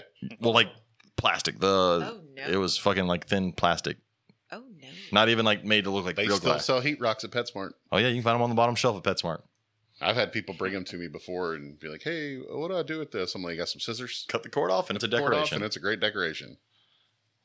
Enjoy your rock. Yeah, it's crazy the advancements that we've made, and now we're talking about Ryan with being able to control your entire setup from your phone on the other side of the world. That was one thing I remember when Herbstat first came out with the ability to see your online, like just online check your temperatures, but you couldn't do shit. So you could be in California and watch your shit burn Right. from your phone. That's why you love my Govee thermometer so much. I can just pull it up on my phone while I'm out of town and check temperatures. Yeah. Awesome.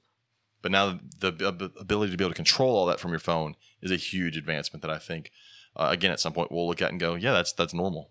Oh yeah, I'm excited about that, especially That's for cool. large collections. Oh yeah, I'm excited that I can, if something's happening, I can shut it off from 2 states away and then take care of it when I get home. Yeah, because God, I've seen so many posts from people where they've come home from vacation and something malfunctioned and it cooked their animals, and that's probably my biggest fear. We've had 2 people on recently. We had Tracy on when we were at NARBC. She went through a house fire. Mm-hmm. And we had Blake Wilson on this past weekend, and he went through a house fire, all because of heating element stuff. Mm-hmm. And these people that have kept, I mean, they kept good stuff. It's a thing that can happen with what we do. And, I haven't thought about it, but I probably need to go through at some point and replace all the heat tape in my old racks that I've been running that heat tape for close to 10 years. I probably need to change out the heat tape in there and put new heat tape in them. Probably not a bad idea. So, but anyways, get away from the negative stuff. That's it. I think I've asked all my questions, all my genetics questions. I don't have to go to Travis anymore. Screw you, Travis. I'm going to go to Ben now for genetics questions. So. Travis is a good guy, too. I'm just going to pick up a phone and call Virginia and hope somebody at a university picks up. Get a geneticist. Yeah, we were talking about the positives of social media, not the negatives. Yeah. What was it? I have a lot of regrets. Oh, your friend that said they wouldn't be in your life without social media? The biggest one is accepting that friend request. So anybody out there that sends me a friend request, I'm not really apologizing if I don't accept it, but I'm probably not going to accept it. If I don't actually know. I get people, and I appreciate it, like listeners that'll be like, hey, they want to add me as a friend. And then I'll see like Sean's their friend or like, and Robert's a friend, and they realize, oh, those guys accept everybody. I just can't. I can't. I leave so many people in limbo. Or I know, if I'm always afraid to hit. I'm afraid to hit the no button because I'm like, will they see that? I don't want them to see that I rejected them. It won't say that you rejected them. It'll just go back to add friend. So then they'll know. But they won't get like a notification that you rejected them. That works. I can deal with that. So I can deal with that. There's a list of people that know me, but I don't know them, and then also previous students. I'm like, I'm not adding you either. I didn't like you when you were my student. I am friends on Facebook with one teacher. She was my 4th grade teacher. I'm friends with my high school biology teacher.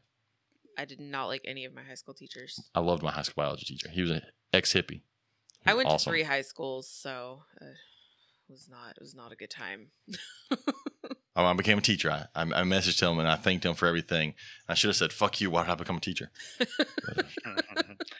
Our high school biology teacher had a rattlesnake in his room. Well, in a side room. He didn't let all the kids know, but he let us watch him feed a mouse to it, so I liked him. There's no way you could do that nowadays. No way. No, and it's actually illegal to keep in Utah, so he was breaking the law. Ours had, 100%. I'm sure it functioned if you hooked it up, but it had a copper still up on the shelf. And so I wasn't 100% sure what it was in high school, but now I was like, wait, I know what that was.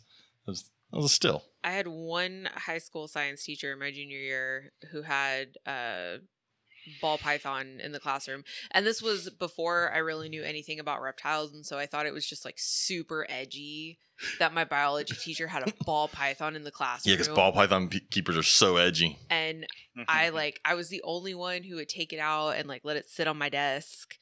And then, And then fast forward and you realized, oh, it's a ball python. Fast forward and I was like, oh, okay. They're cute. All right. I'm hungry. I am too. So, Ben, if people want to reach out to you, if they want to get certain sheds to you or figure out certain testing or buy testing, what are all the ways in which the best ways to contact you to do that? So if you're interested what tests are available, the Rare Genetics Inc. website is the best place to go. We're on Facebook and Instagram as Rare Genetics Inc. So you can see, we'll announce when we're looking for sheds or when we have a new test available or, one is getting close.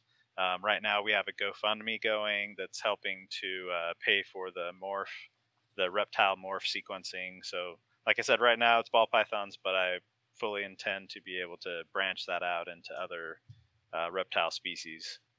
So there's a GoFundMe that I think the name of it is Reptile Morph Sequencing Project. So you can see us any of those places and shoot me a message if you have any questions on Facebook or Instagram or through the website. There's a contact us. Any of those things will work. That's awesome. And I look forward to seeing how that grows and what all you can test for. Because again, I think the eventual goal of being able to just send in a shed and you can tell them it's this, this, this, and this, like the 23andMe kind of thing for people, but you can now do it for snakes. Go, here's your list of what your snake is. And hopefully eventually we can do it for carpet python. We can do it for a boa. We can do it for, a retic. That would be fun someday. That's just so freaking cool. Well, and as we go farther, it'll be super affordable, so people will be able to do it on a large scale. Everybody will be able to go ahead and make sure what the things are. They could sell a snake with a certification from him, so that's an awesome thing to be able to sell. So, and I know everybody goes, well, don't think of them as money, but they are fucking money. This is a business for some people. So being able to sell a snake for $1,000 versus $100 is a huge difference. And so that really is going to help a lot of people. And I mean, as a person that's buying an animal, it'll help ease your worry. Because you see all the time people going, has anybody ever bought from this person before? And, and I've got, and I hate doing it because I don't tend to do it, but I have 2 possible het snakes in there that came from the same person. and I'm hoping one of them proves out. So I hate possible heads, but we can get rid of that. Also, if it's someone kind of shady, you're not sure, you still decided to buy it, it's much better to do a test and find out right away that you got swindled than to raise them up for 3 years and then find out that they're not what you were told. God, that would suck. I know several people that have gone through that for sure. Especially the price tag on some of these animals that people have gotten swindled on that they get and find out. I mean, hell, I've got a $4,000 ball python that's a het. $3,500. That's a het that, but I trust the person I bought it from. Yeah. Because I also bought a visual. But yeah, it's always a gamble. And then that's when Rachel calls me up. It's only happened twice. I found a snake dead in the room, and I'm like, please don't be one of the puzzles. And it hasn't been. It was the last time it was sunset.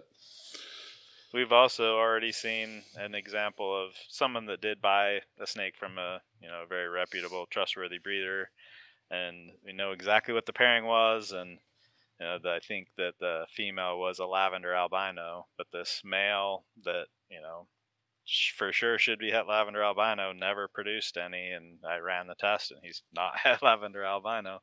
So somehow, more than likely, there was a switch at some point, a mistake made, and snakes got switched in their cages, or some really weird genetic thing happened, which would be Partho. Cool. I guess you could have Partho from a parent, right? And that would. Then it would be, if it's a lavender albino female, then all of her offspring would be lavender albinos. Gotcha. So, and it's a male, so you wouldn't get a male from Partho. So yeah, it's very strange. It could have been androgenesis, where all the genetics come just from the sire, but there's other parts. First of all, anyway, I won't go down that road too far. No, that's not the case with this. Though, it is. I mean, I feel like you could do multiple episodes surrounding this that were a couple hours long, and you would never run out of information to talk about. It's fun.